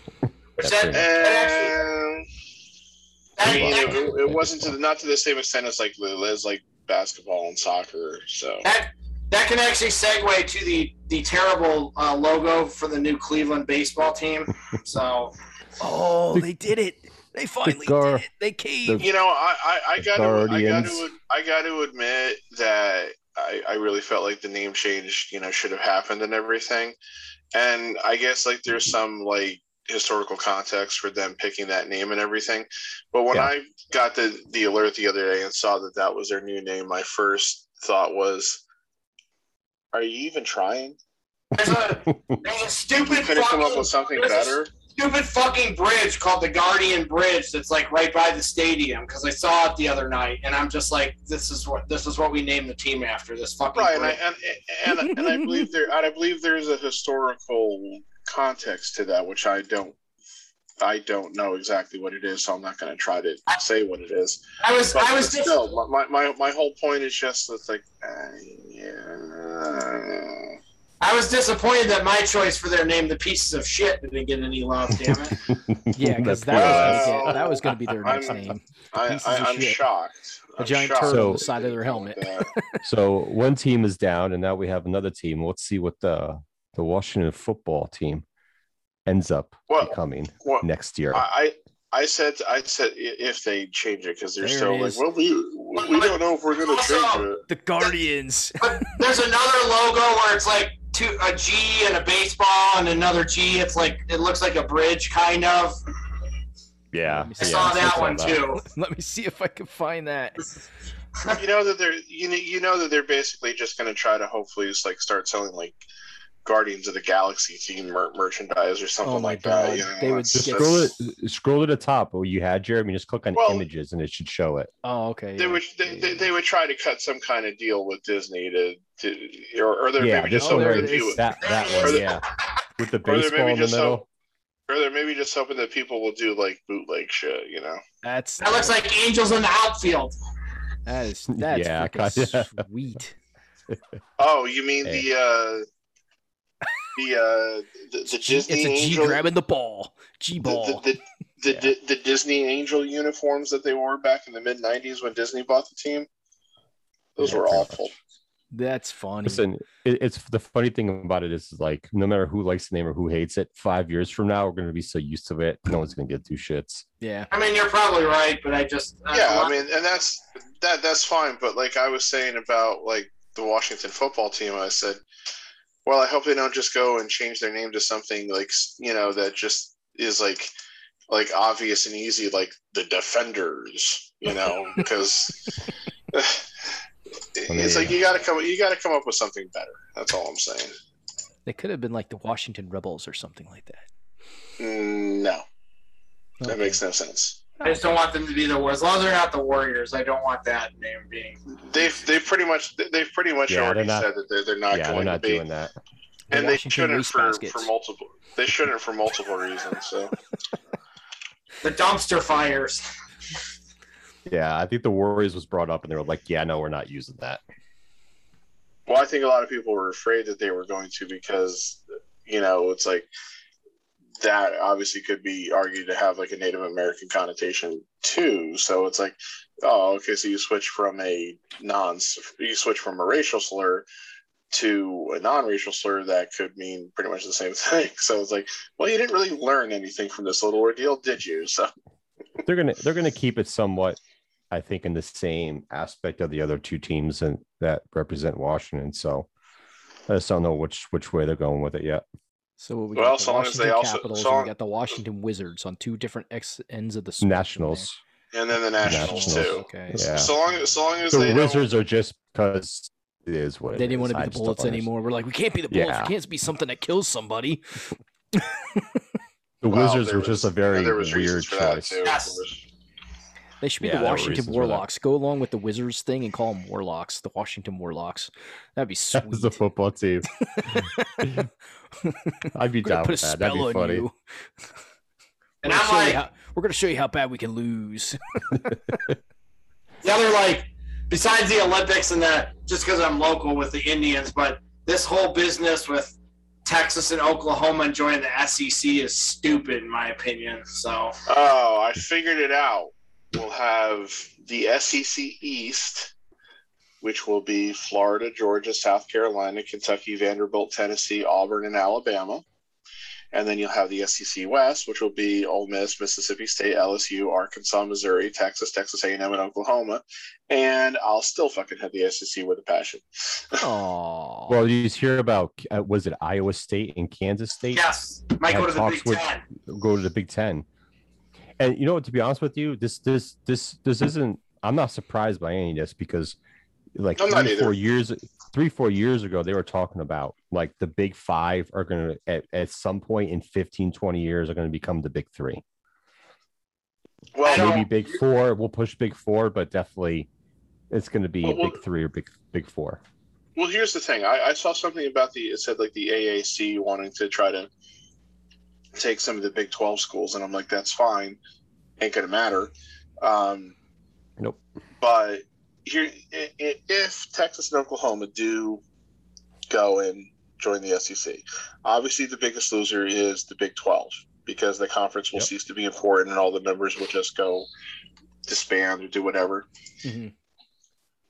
Who's the second biggest loser if Texas and Oklahoma go and join the SEC? Texas A&M. There isn't. I am looking for a specific answer for this, by the way. Okay, well, repeat Texas your answer. Isn't there. Repeat your question. If Texas and Oklahoma go and join the SEC after Yes. the Big 12 conference, which will pretty much cease to exist in all likelihood, who is the next biggest loser in that switch? Texas A&M. Who's the network? Who's the network that covers the Big 12? Is there a specific network? No, it's a combination of Fox and ESPN, just like Yeah, everything. they don't have a dedicated network like the other ones do. Yeah, there's no Big 12 network. There's a Big 10 network and an ACC network. I would say there would have to be maybe whatever bowl game that they qualify for the Big 12. No, Where's there's still Pat plenty of going bowl with games. this? Where's Pat going with this question? And it's because of what I was reading about what other conferences could do in response. Notre Dame. No, because Notre Dame will face facts, and they'll. I don't know. I have no idea where you're going. What you're. Are you talking about the playoff system? No, Notre Dame. Notre Dame. Good guess, but Notre Dame will face facts, and they'll just go and join the ACC as a full-time member. There's this whole thing about the ACC and the Pac-12 then talking about working together to form some kind of super conference. So the next biggest loser of Texas after the Big 12 conference of Texas and Oklahoma joining the SEC is the Big 10, because the Big 10 is going to become increasingly irrelevant, and it'll be increasingly a northern conference where so many kids are just going to go, why should I go play there when I can go play in the warm weather schools? Yep. So the Big 10's going to get shit canned big time by this. And I kind of think that's funny, but you know. Yeah, I don't like. I liked college football better like 15 years ago. I really did. I guess I'm a traditionalist. I actually liked the BCS. I don't really like the playoff, and they're going to expand the playoff to at least 8 teams, and it's just like then it's going to be 12. Then in 20 years it's going to be 16. They're going to keep expanding the playoff, and I don't really want them to. So I'm not a fan. And I think I saw, as much as I hate dipshit from Clemson, I agree with him that if they're going to make the playoff bigger, they need to start decreasing the regular season games that you're playing. So, well, the other thing that needs to happen is they really need to rethink. And we talked about this before. There's way too many bowl games, and 2, there's way too many schools that qualify as Division. Well, I know it's not Division I anymore, but that's what it used to be. I still call it Division I football teams. Like, and same with basketball. There's too many Division I basketball teams. Like, they need to really rethink: are these teams relevant as Division I? Like, should they really be Division II and decrease the number of teams that are in college football at different levels and stuff like that? And do they really need to have all these bowl games? Like, the bowl games are like, there's too many of them. Like, as we discussed before, there's just too many bowl games. Like, there's over 40 bowl games. Like, that's just ridiculous. You got it doesn't matter because it's money. Yeah, I know it'll never change. It's a money thing. I completely understand that, but you have junk teams playing in irrelevant bowl games for the sake of money for the contracts. That were 6-6. You have teams that were 6-6 or 5-7 playing in bowl games. I think what might happen too, I could see this happening, and this was talked about like 2 years ago, is like if you have all the big five conferences and all those big division ones, that if they combine conferences, whatever the case may be, I think you're going to see them be kind of split off and do their own thing. I'm fine with the playoff system, but if they want to go to eight teams, so be it. I can get two shits. So even if they still have eight teams and all those teams and all those big five conferences join together in conferences, whatever, and then all the other conference, I feel like they're going to kind of do their own thing, where they're still going to do the bowls, but I think they might have their own playoff system or polling system to do their championship of the mid conferences and stuff like that. I think you're going to see a separation where it's going to be totally different landscape. Because to be honest with you, football is different from basketball, because basketball, those teams can keep up with the big conferences. You see it in the tournament. But in football, it's not, it doesn't happen as often, and that's not going to change. You'll see something once in a while, like back in the day with Boise and all that stuff, and beating somebody in a bowl game, but it's not something that happens on a regular basis. Not like basketball. I think you guys talked about this on your last one, and I'm just going to say real quick that the whole thing with them like changing the rule where they're going to let these kids get paid, these college kids. I don't care about that. That's fine. My only issue with that is people like Reggie Bush and these idiots from Ohio State saying, "Oh, well, the rule changed. You broke the rule back when that. We don't change the rule back 15 years ago. So if you did something wrong back then, the rule changed now, not 10 years ago." Or like Reggie Bush saying he should have his Heisman Trophy back is bullshit. And yeah, I'm not a fan of reinstating stuff. That's what that's going to happen. Retroactive. Yes. Rule changes. Yeah. That's my only real take on that. Is I've seen a couple things where people got in trouble for that years ago, and they're like, "Oh well," and I there's no retroactivity on this, in my opinion, at all. No, it's only moving forward. You can't go backwards with the rule and say, "Well, because you did this and we've changed it." No, it's going forward. It's not a retroactive. It's a going forward thing. Because could you imagine if they did it retroactive and said, "Okay, well, all the players from starting in this year, we'll go back to this year, all get paid"? What? Are you freaking kidding me? Like, well, no, they can't. They can't do that. All those players can hope for, unfortunately, is that that their likeness might get used in like a future video game or something like that. Right. Because they've already made talks about that they might bring back the NCAA video games after like this stuff gets settled, which I'm all in favor. Oh, it's definitely coming back. I always loved doing those games because I loved the recruiting and everything. That's why I was still playing the best part. Back to playing the NCAA football 2003 PS2 game again. So it was so much fun. Still has his PS2 probably.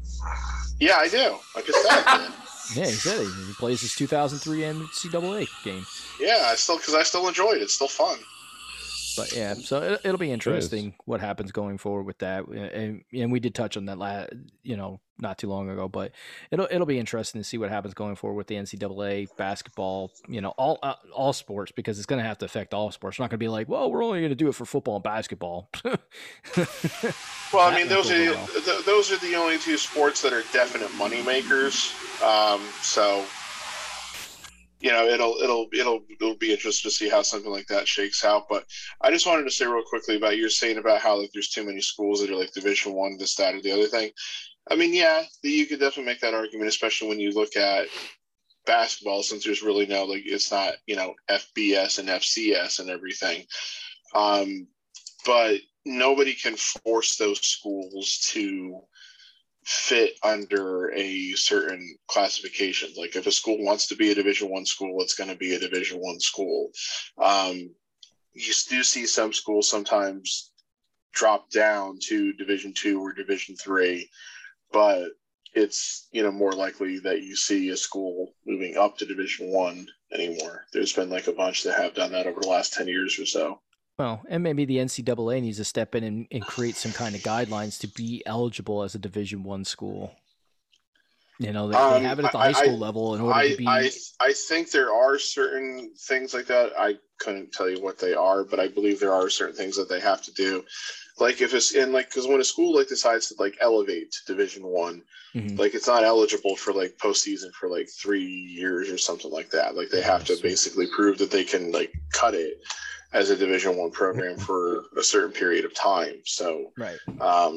that's so there is some sort of guideline. I just don't know exactly like how they classify it. It says the men won the gold in the relay, so Dressel won Good. his first gold. So Good. That works. What's Michael Phelps doing this year? Oh wait, he was actually commentating. They were talking to him tonight, Yep, Well, he he's has to retire commentating. at some time. Can't swim forever. and he doesn't need to do anything else. He's not a fish. Yeah, I mean, he's not Dory. He's yeah. not Dory from from. Not Dory. That's awesome. Just keep swimming. Just keep swimming. I'm not a fish. I'm a man. The way he swam, you wouldn't know he was a man. You would swear he's a freaking fish. He was a beast. Yeah, he was. Yep. I don't. He's one of those once in a lifetime athletes for swimming. That's for sure. We're probably not going to see another one in our lifetime like that. That's that dominant at what he does. But it is what it is. We can talk about wrestling now, maybe, right? For a little bit. Yeah. If you want to, no. Yeah, we could talk about wrestling. I don't know what's going on in wrestling. I've completely lost interest in watching because I just went to SmackDown the other night in Cleveland. Cleveland. The So- Cleveland Steamer. Yeah. And I said I'll go once and we'll see what it's like. I will not be going to a WWE event anytime soon. So one night was enough. One night with the crowd was enough for me. It was So ruined. I'm not, because I'm in the minority, it's not fun for me because I just don't understand. It was cool to see Cena. It was really cool to see Cena in person. That was probably the best part of that night. But I'm not even rooting for Cena when he fights Roman. I'd rather see Roman win than Cena. Well, So- I think Roman does win just because Yes. what's the relevance of having Cena win? Like, he's not going to be around very long. So, I mean, he's I will give Cena credit, though. He came back and he's doing like 15 shows. Like, he's not just doing 2 shows. He's doing all the house shows and everything till the end of August. So, Oh, you need to get that ring rust off. In case he So- has any. well, he's a draw. I mean, they know he's a draw. I mean, before the show started, they were doing "Let's Go Cena." Cena sucks. Like, they were doing that before the show even started. And I think one of our mutual friends, you said you're in the minority now. I think one of our mutual friends said that the demographic, you don't fit the demographic Pat- anymore. So me and Pat are not in the demo anymore that they're trying to appeal to. That doesn't. Yeah, it's because we're You're we're old. over 40. That's what it comes down to. You're old. And I told Joe this. I told Joe this earlier today or yesterday, whatever. I don't understand why people get excited for guys who are 50. Like, I just don't. So I'm not trying to disrespect Edge because he's a great wrestler. He's probably one of the 20 best wrestlers of all time. Do I want to see a 50-year-old wrestling? No, I do not. I don't care who they are. The next time I see you, when you're 50 and I see you, I'm gonna get excited when you walk in the room. I'm like, yeah, and then I'm gonna drop kick you. Edge is only 40. Edge is only 47. Okay, well, whatever. He's taking all these guys who are 45 or older are taking spots from other people, and what happens is this is why you can't build stars of the future, because like Joe said, they always feel like they have to fall back on somebody. They have to fall back on Cena, or they have to fall back on Edge, or they have to fall back on Brock. As much as I want to see Brock come back, they have to fall back on one of these guys like that because they don't know how to build up anybody. They have nobody. Well, Nostalgia. It's the whole nostalgia thing. And Yeah, WWE is the one who created it, and it's fucked them multiple times. yeah. What I was gonna say is though, They created part-timers. who's that person? Who's that person who's on the same level? You know that, and it does come down to what you're saying. Like they don't know how to build people up. It's like I don't know where like this. It almost becomes like a chicken or the egg kind of thing. Is the problem that they don't know how to build new stars because they keep relying on the guys from 10, 15, 20 years ago? Or is it that they rely on those guys because they can't build new stars or they can't get new guys over, or whatever the case might be? It's really kind of hard to tell. I mean, I don't know, because on one hand, it's like, well, what else could they have possibly done to get Roman Reigns or Seth Rollins or Dean Ambrose or a few of the guys whose names are kind of skipping my head right now over. It's like, what else could they have done to get those guys over? I don't know. I just feel like it's also a case in point where people just don't care about wrestling that much anymore. I don't know.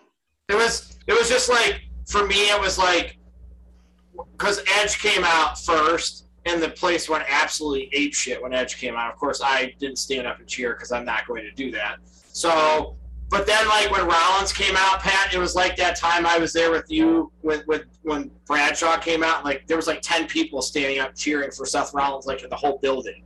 Like I was in the extreme minority standing up and cheering for him, and that's just weird to me because Rollins is in his prime, and I don't understand. I don't.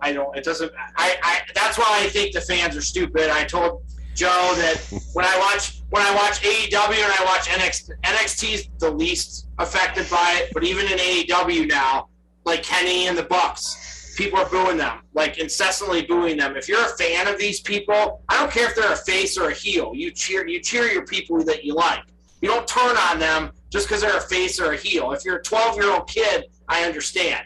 But if you're an adult and you're still cheering for the heels and you're not like mentally handicapped or something, I'm going to make fun of you because like make your own choices. You don't have to root for the good guys anymore because you're not a kid anymore. And I don't turn on people. Like if you like your people, like I use CM Punk as an example with Joe. He's going to cheer for CM Punk no matter what he's doing. He could have the worst gimmick in the world, and Joe's still going to cheer for him because he likes him. I don't understand how these people, like, one day they like this guy. Like a perfect example would be at Money in the Bank. These people are booing Roman the whole match. And then when he does the hoo-ah, everybody does it. If you don't like him, you don't do that. You don't do that. You boo him, and that's it. It just doesn't make any sense to me. Like, people are, like, such hypocrites, like wrestling fans especially, and I see it happening in front of my face all the time. My That's what they want, though. That's the crazy part. I want to talk. Let me talk. Shh. Let me talk. Okay. Well, Yes, senor. So, one of the things that's you have to admit, one of the things that's kind of been the downfall of WWE in probably in the last 10 years or so is when they really started caring about what the fans' input into their product was. And not to say that everything that fans want is not a good idea. Not every idea that they have is bad, okay? But when you solely start looking at the fans and saying, okay, we got to give the fans what they want, you start taking your product from being what you want it to being what the fans want it to be. And we can see how the product has drastically changed. And it's not necessarily for the good for their product in general. Yes, we are not part of the demographic anymore that WWE is trying to cater to. They're trying to cater to that like 5 to like 25 30. Demographic, maybe 30.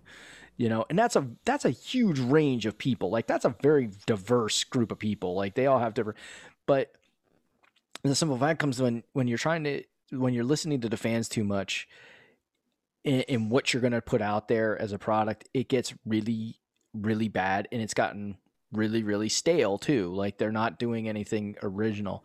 So, you know, you're going to just have, people all over the place because they don't necessarily know who they should root for, who they should cheer for, and not every fan's like you doesn't have a loyalty to, I like this guy as a heel and now he's a face. do I still cheer him or do I boo him now? Or, and vice versa. Usually it's vice versa. They were face and now they're a heel. They don't have that loyalty. They're just like, okay, go with the crowd. And, to each their own. You can cheer for whoever you want to and boo whoever you want to. I don't freaking care. But it just gets very convoluted and it gets very hard to follow. And that's why I really have stopped watching, because I want you to listen to the fans as far as, like, if there's no crowd reaction for this person and they're not getting over in 6 months and there's still no crowd, like Baron Corbin is a perfect fucking example. Why is he still on your roster of fucking people when nobody cares about him? You're evidently listening to the fans, like the few fans that he has, because nobody else fucking cares. They're turning him out of the ring. They're turning him into a homeless hobo right now. Oh my God. So bad. Because that's fucking makes sense. But anyways, either you're going to listen to your fans or you're not going to listen to fans, because evidently they're not listening to your fans for that guy, but they listen to him for everything else, because it's like, what the fuck? Because he's not a draw. Nobody goes to watch a wrestling show to say, oh, dude, I'm going to see Baron Corbin fight tonight. I'm like, no, nobody fucking cares about Baron Corbin. And then they drop, Braun Strowman. People actually liked Braun Strowman.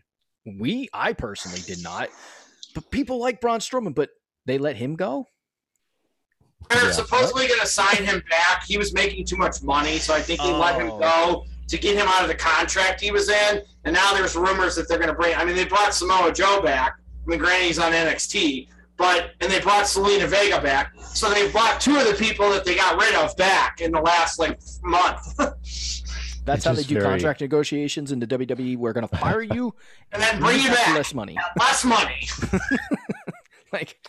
No, it's that old territory adage. You got to go learn a new hold, and then once you do, you can come back. So it's just it's how can I miss you if you won't go away? But that also has a lot to do in their talent development too, is by listening to what the crowd wants. Because if the crowd doesn't like you, okay, you're evidently not. We don't get enough crowd noise, crowd reaction.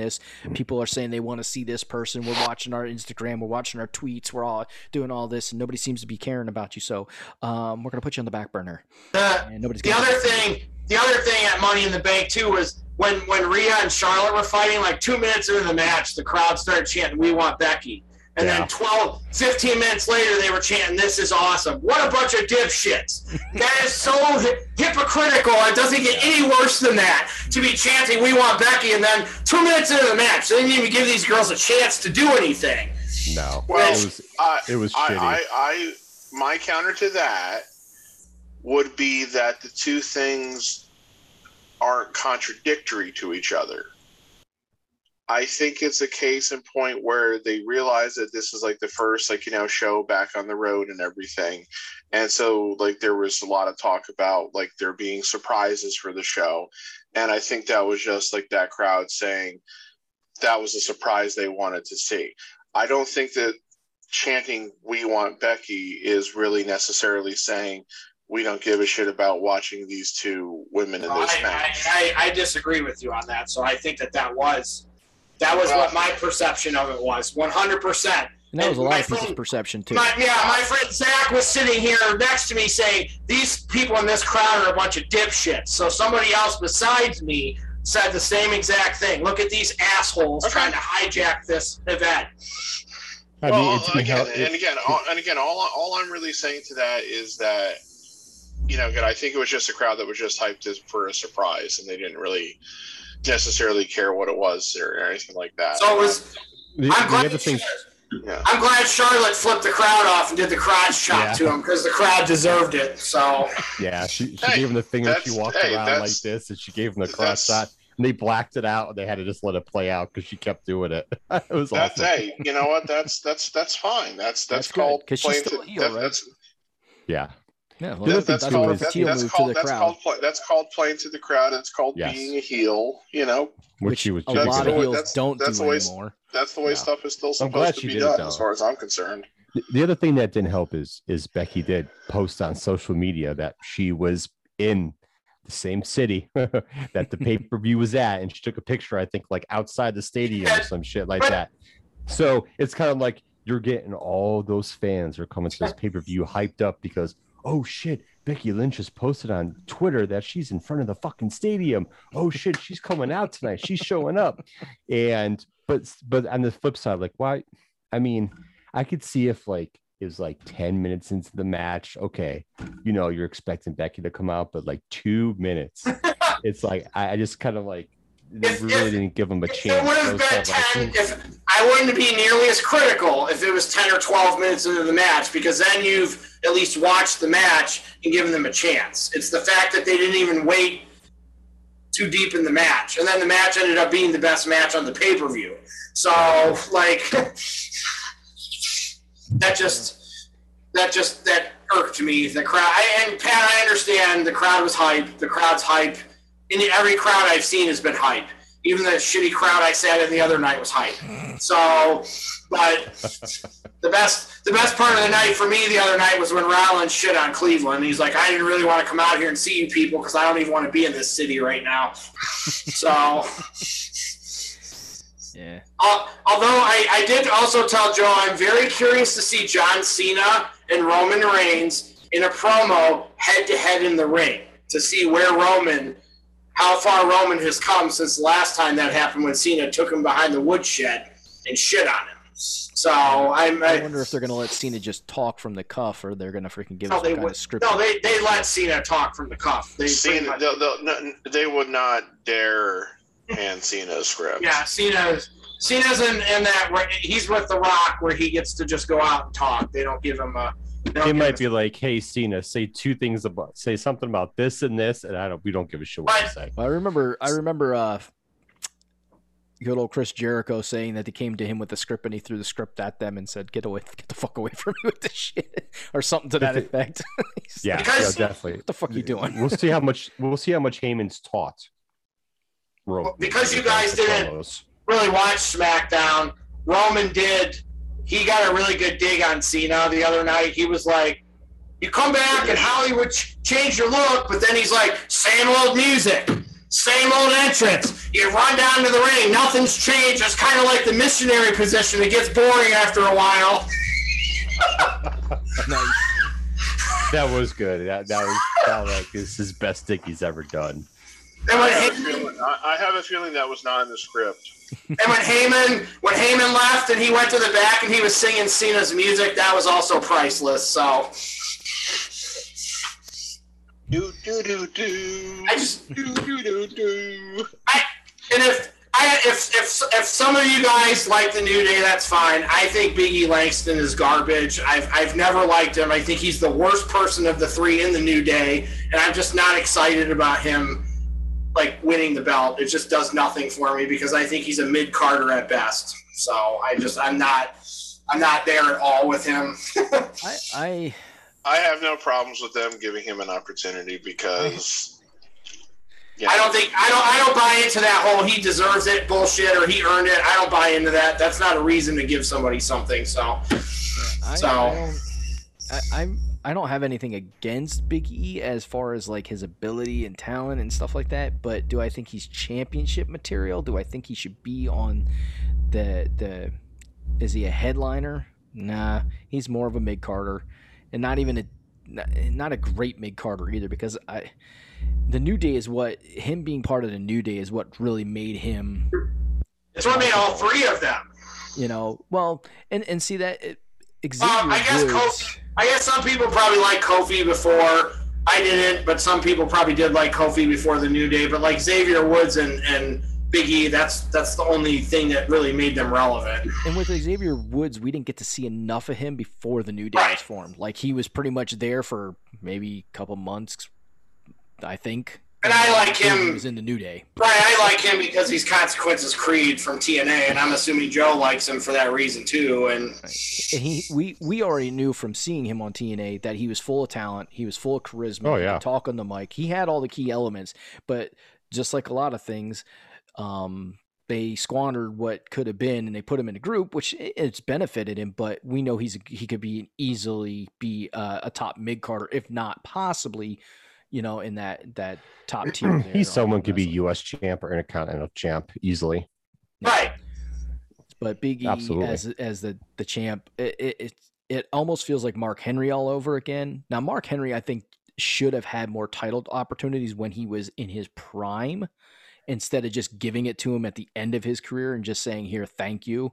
Like, because that's there was two reasons why they didn't. Well, he was injury prone. He was injury prone, and he hurt other people. That's not a good combination. No, but Big E Langston, he's not in that same league. In my personal opinion, he's not in that same league as Mark Henry is. He hasn't put in the time to be able to say, "Oh, he deserves that title." Like he hasn't been there long enough for that. And I mean, he's been there for like 8 years at least. Yeah, but look how many years Mark Henry was there. I mean, I know he had those issues with hurting people and being hurt, but still, look at how long Mark Henry was there before they even put the title on him. He also had a 20-year contract. But it's just one of those things. Like there's plenty of other people that they could have put it on, instead of Big E Langston. They didn't have to put it on him as a thank you favor.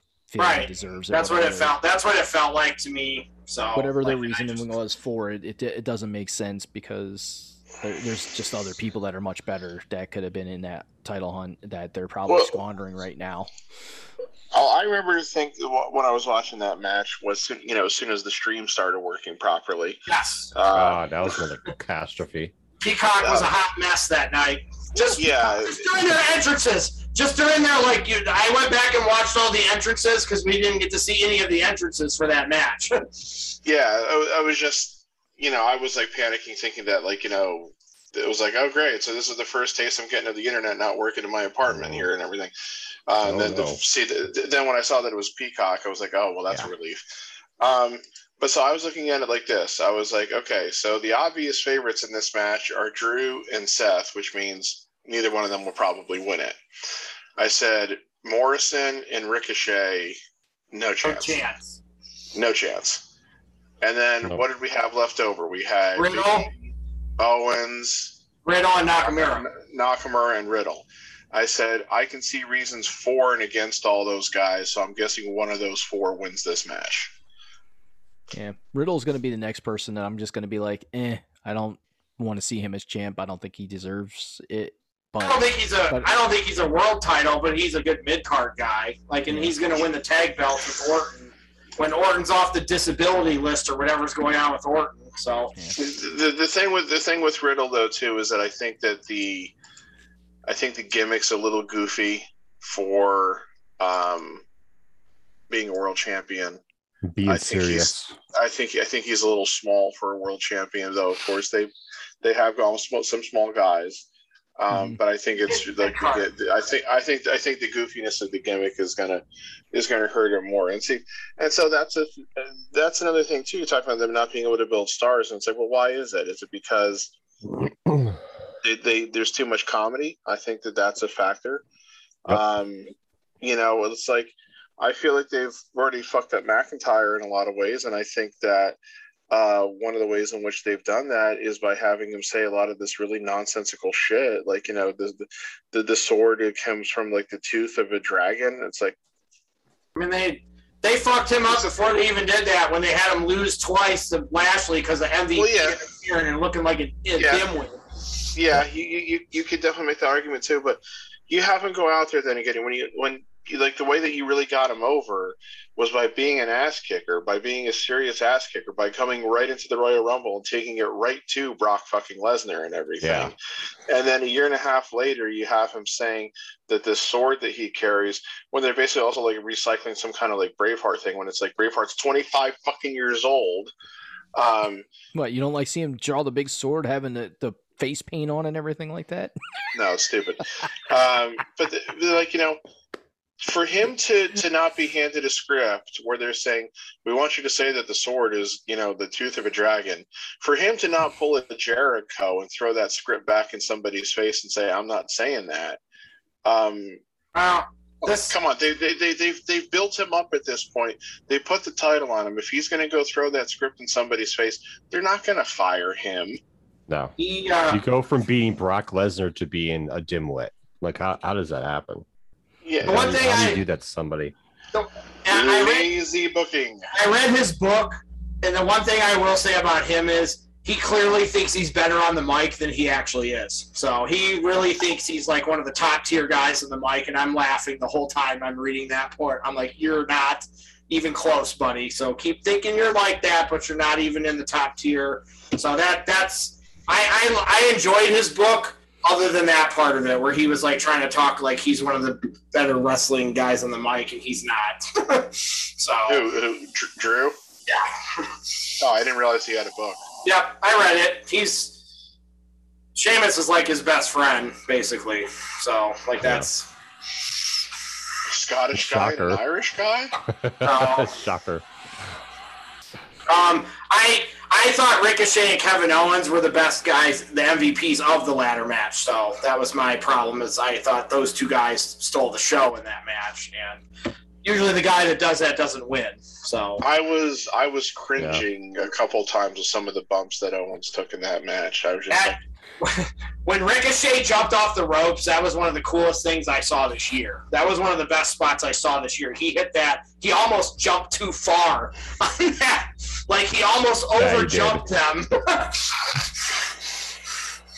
Yeah, just a little bit. Just a little bit. I think one of the other reasons that they struggle to make new stars is that they don't, in my view, effectively use NXT. They don't.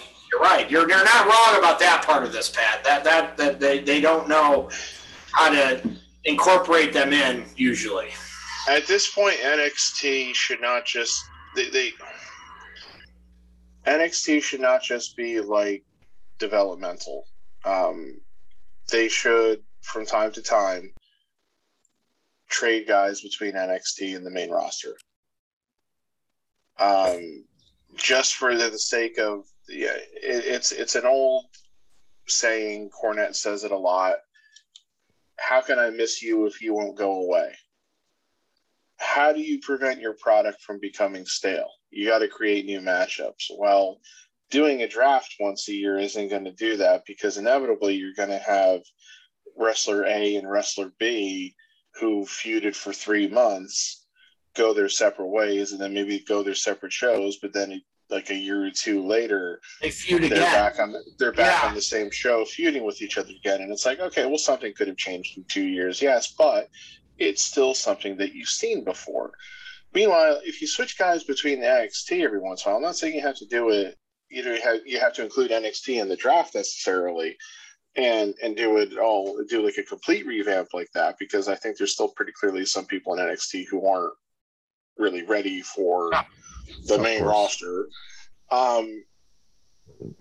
Didn't it probably how big of a deal was Finn Balor's return to SmackDown then, because he had been on NXT for a year or so? I mean, there was a big deal there, right? So I'm just saying, like, let's say if you moved a couple people to NXT and had them work with some of the newer guys and some of the up and comer guys, and then maybe you brought them back to Raw or SmackDown, then it might mean something for that. Like, what are Dolph Ziggler and Bobby Roode doing right now, as an example? Yep. I think I wrestled the other day, but that's the first time I've seen them on TV in like a month. Right. It's like, wouldn't those be two guys that would be great to work with some of the younger, newer guys in NXT? And when I say younger, newer guys, I'm not talking about like the top NXT guys. So I'm not talking about Karrion Kross or Gargano or Ciampa or Cole or O'Reilly or Fish or Strong and all those guys. And maybe it's sometime we get some of those guys on the main roster too. Just because, like, how fucking long have Gargano and Ciampa been? Well, here's the thing. Ciampa supposedly said he will not go to the main roster. Like, supposedly he said he'll quit or retire. So that's what the rumor is, that he doesn't want anything to do with the main roster. So I guess maybe I understand that, but wouldn't you want to work with some different guys?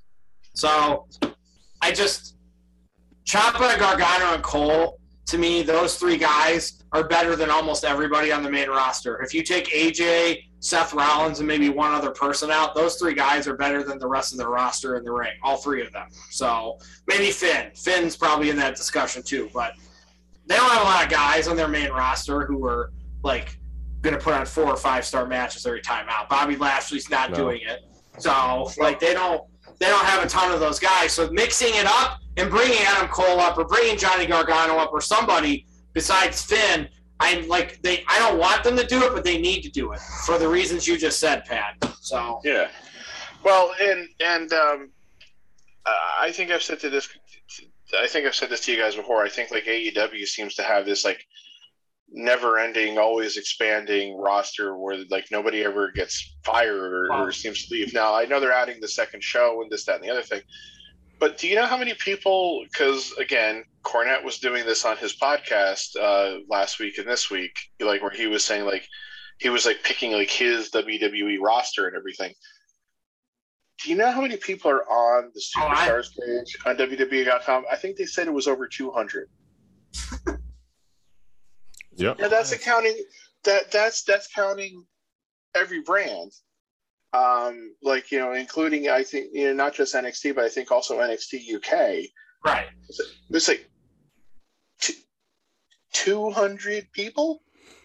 I mean, Pat, there's probably 100 people on AEW's roster on one. And they're, you know, I told Joe they better divide the brand up and have different people on different shows. If they don't do that, they're fucked. Like they can't have the same people on both shows every week. Like there's so many people that nobody's getting to see right now that should be. They can't fuck up like they did with Nitro and Thunder, like WCW did. Well, see, that was the whole thing. Well, they very quickly turned Thunder into an absolute B show, and you never saw the main event guys on Thunder. But at the same time, it's like they have to make a decision if they want that second show to be a second show that's like an equal, and just the time slot alone, though, tells me that it's not. Right. Because, you know, Friday night, later at night, that's not exactly a ratings bonanza time slot. But they have to really, I think, decide if they wanted to make it like an equal show, or do they wanted to make it a show where they want to get some of these guys who you don't see all the time some experience on wrestling on TV. Is the show supposed to be live or taped? Have they even said that yet? Live. Yeah. Okay. Live show. So there's another factor. You know, they'll have to figure stuff like that out. So I am actually kind of interested to see what they. Sorry, I saw something weird on my Facebook.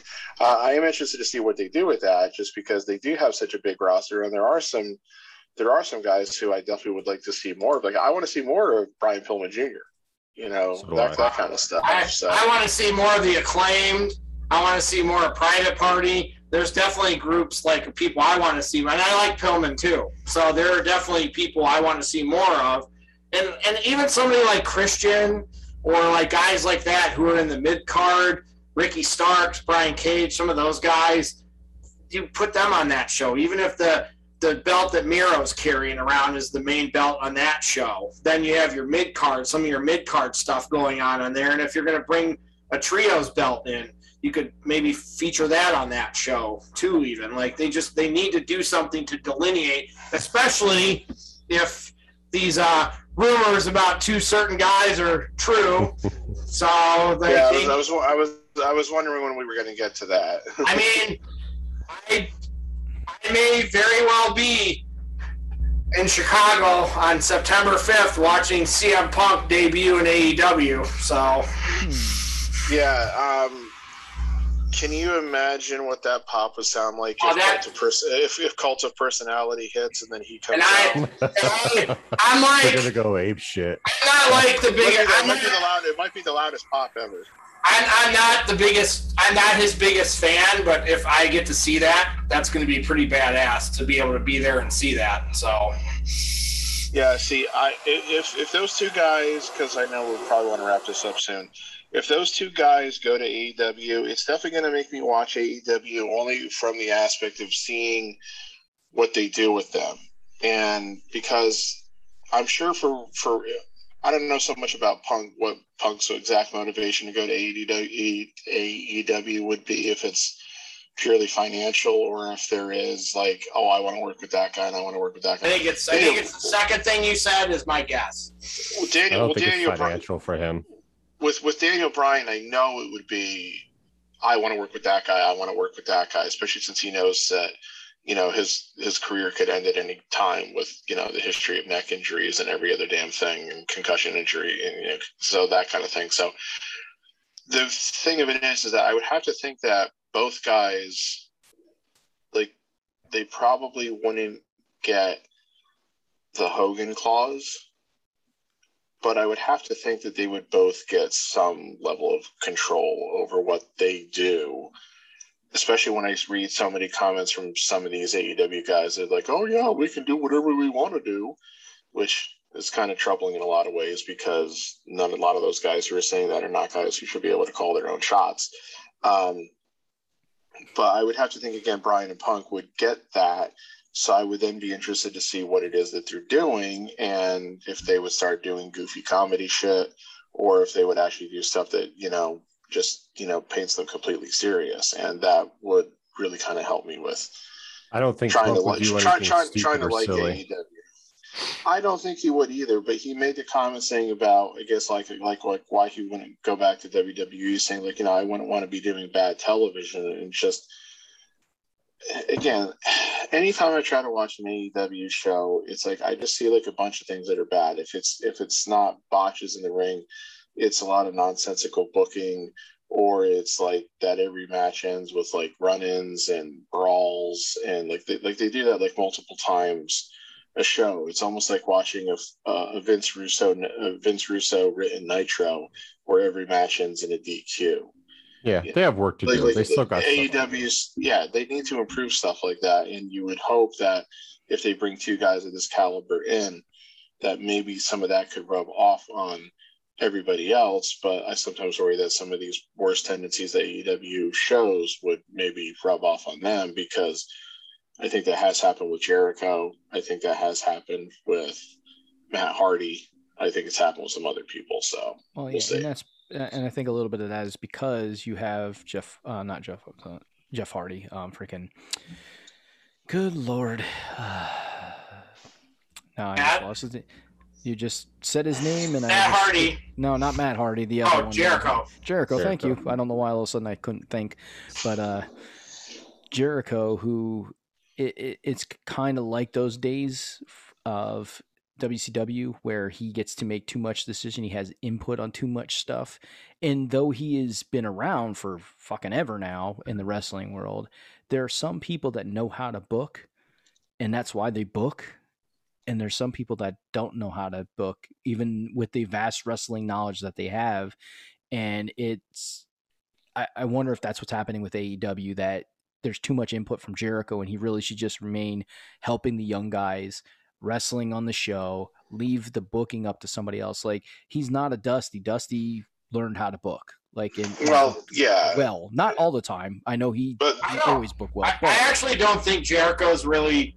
I don't really think Jericho's doing a lot with that. I actually don't think I feel like Jericho. My biggest problem with Jericho is I don't want to see him wrestle anymore. I don't think he's saying I'm going to win, I'm going to lose. I think he's put. Well, no, he is at the point.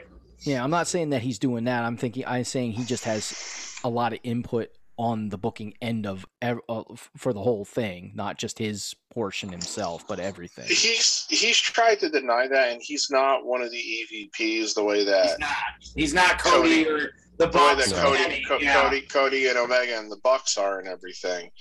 But I could also argue that the fact that Cody and Omega and the Bucks are EVPs like that is also a bad idea. It's like, because I don't think it's a bad idea, because I don't think they've done anything horrible yet. So I don't think it's a bad idea. They're still learning. So well, we can all agree things have to get better for AEW. There can be too much of this guy or the other guy having like too much power over everybody else. It's like and it's happy.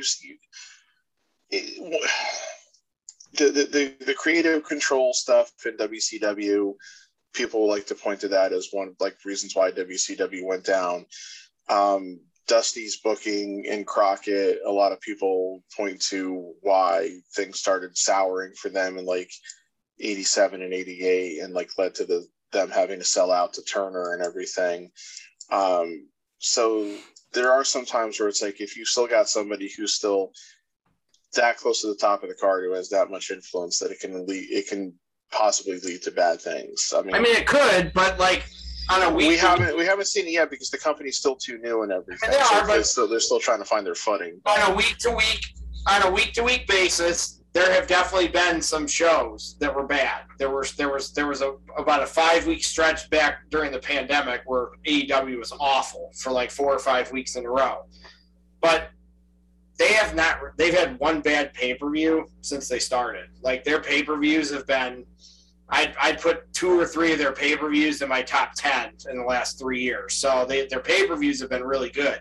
So they're doing something right that the pay-per-views are like, their pay-per-views are better than all of the. I don't even know if there's a WWE pay-per-view that would be in my top 5 in the last 3 years. It'd be NXT and AEW. That's it. So WWE's not even close. the other thing, as long as they don't do anything stupid like an exploding ring that doesn't explode. I mean, obviously that was stupid, but the rest of the pay-per-view was stupid. But I didn't want them to do that anyways, so I was not necessarily a fan. I don't need exploding death matches, so I don't necessarily need that. All right, Joe.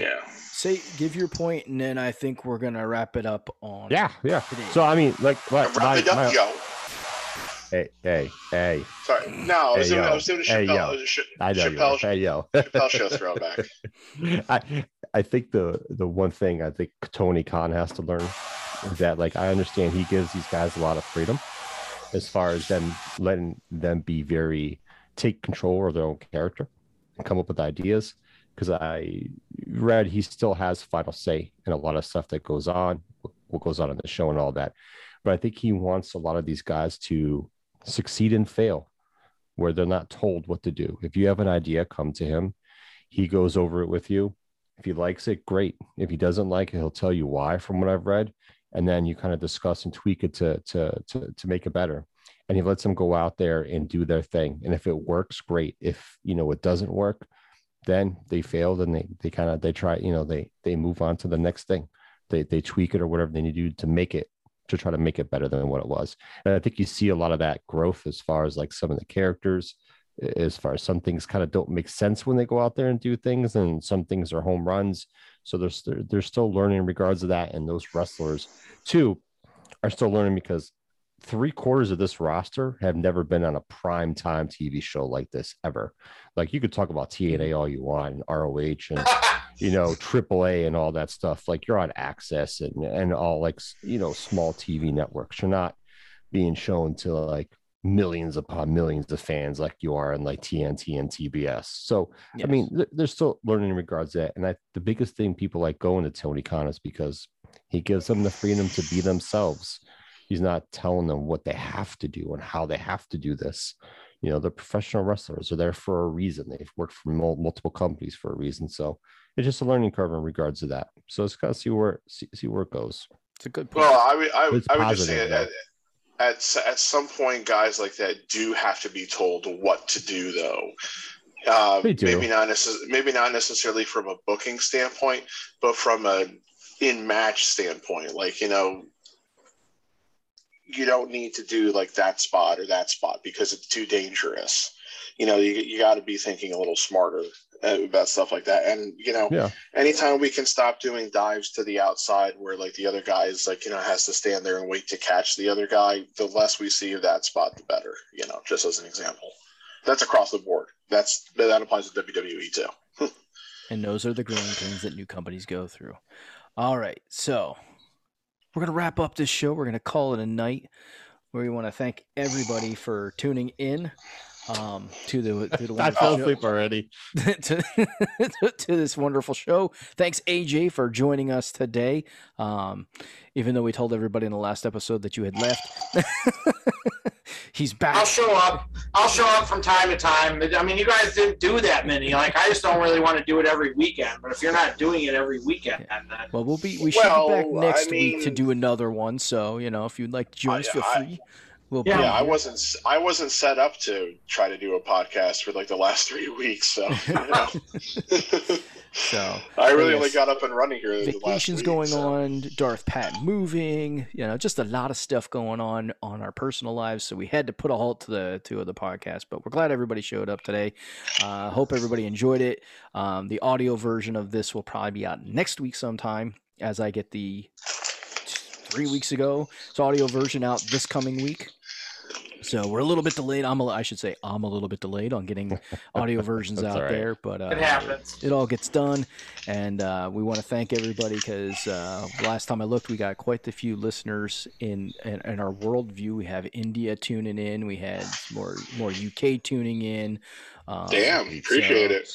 I guess I got to be careful and not rip on NXT UK then. Shit. So we got some international listeners. We're starting to grow our audience in the. We're not allowed to make fun of gender either. No. Oh my God. So we're starting to grow that crowd. Those in our audio versions, which is pretty awesome. So thanks you to if you listen to this on the audio. Thanks for tuning in. We always appreciate it. We hope you enjoy the show. And with that, we're going to say good night, good afternoon, and good morning. And we'll catch you on the next episode.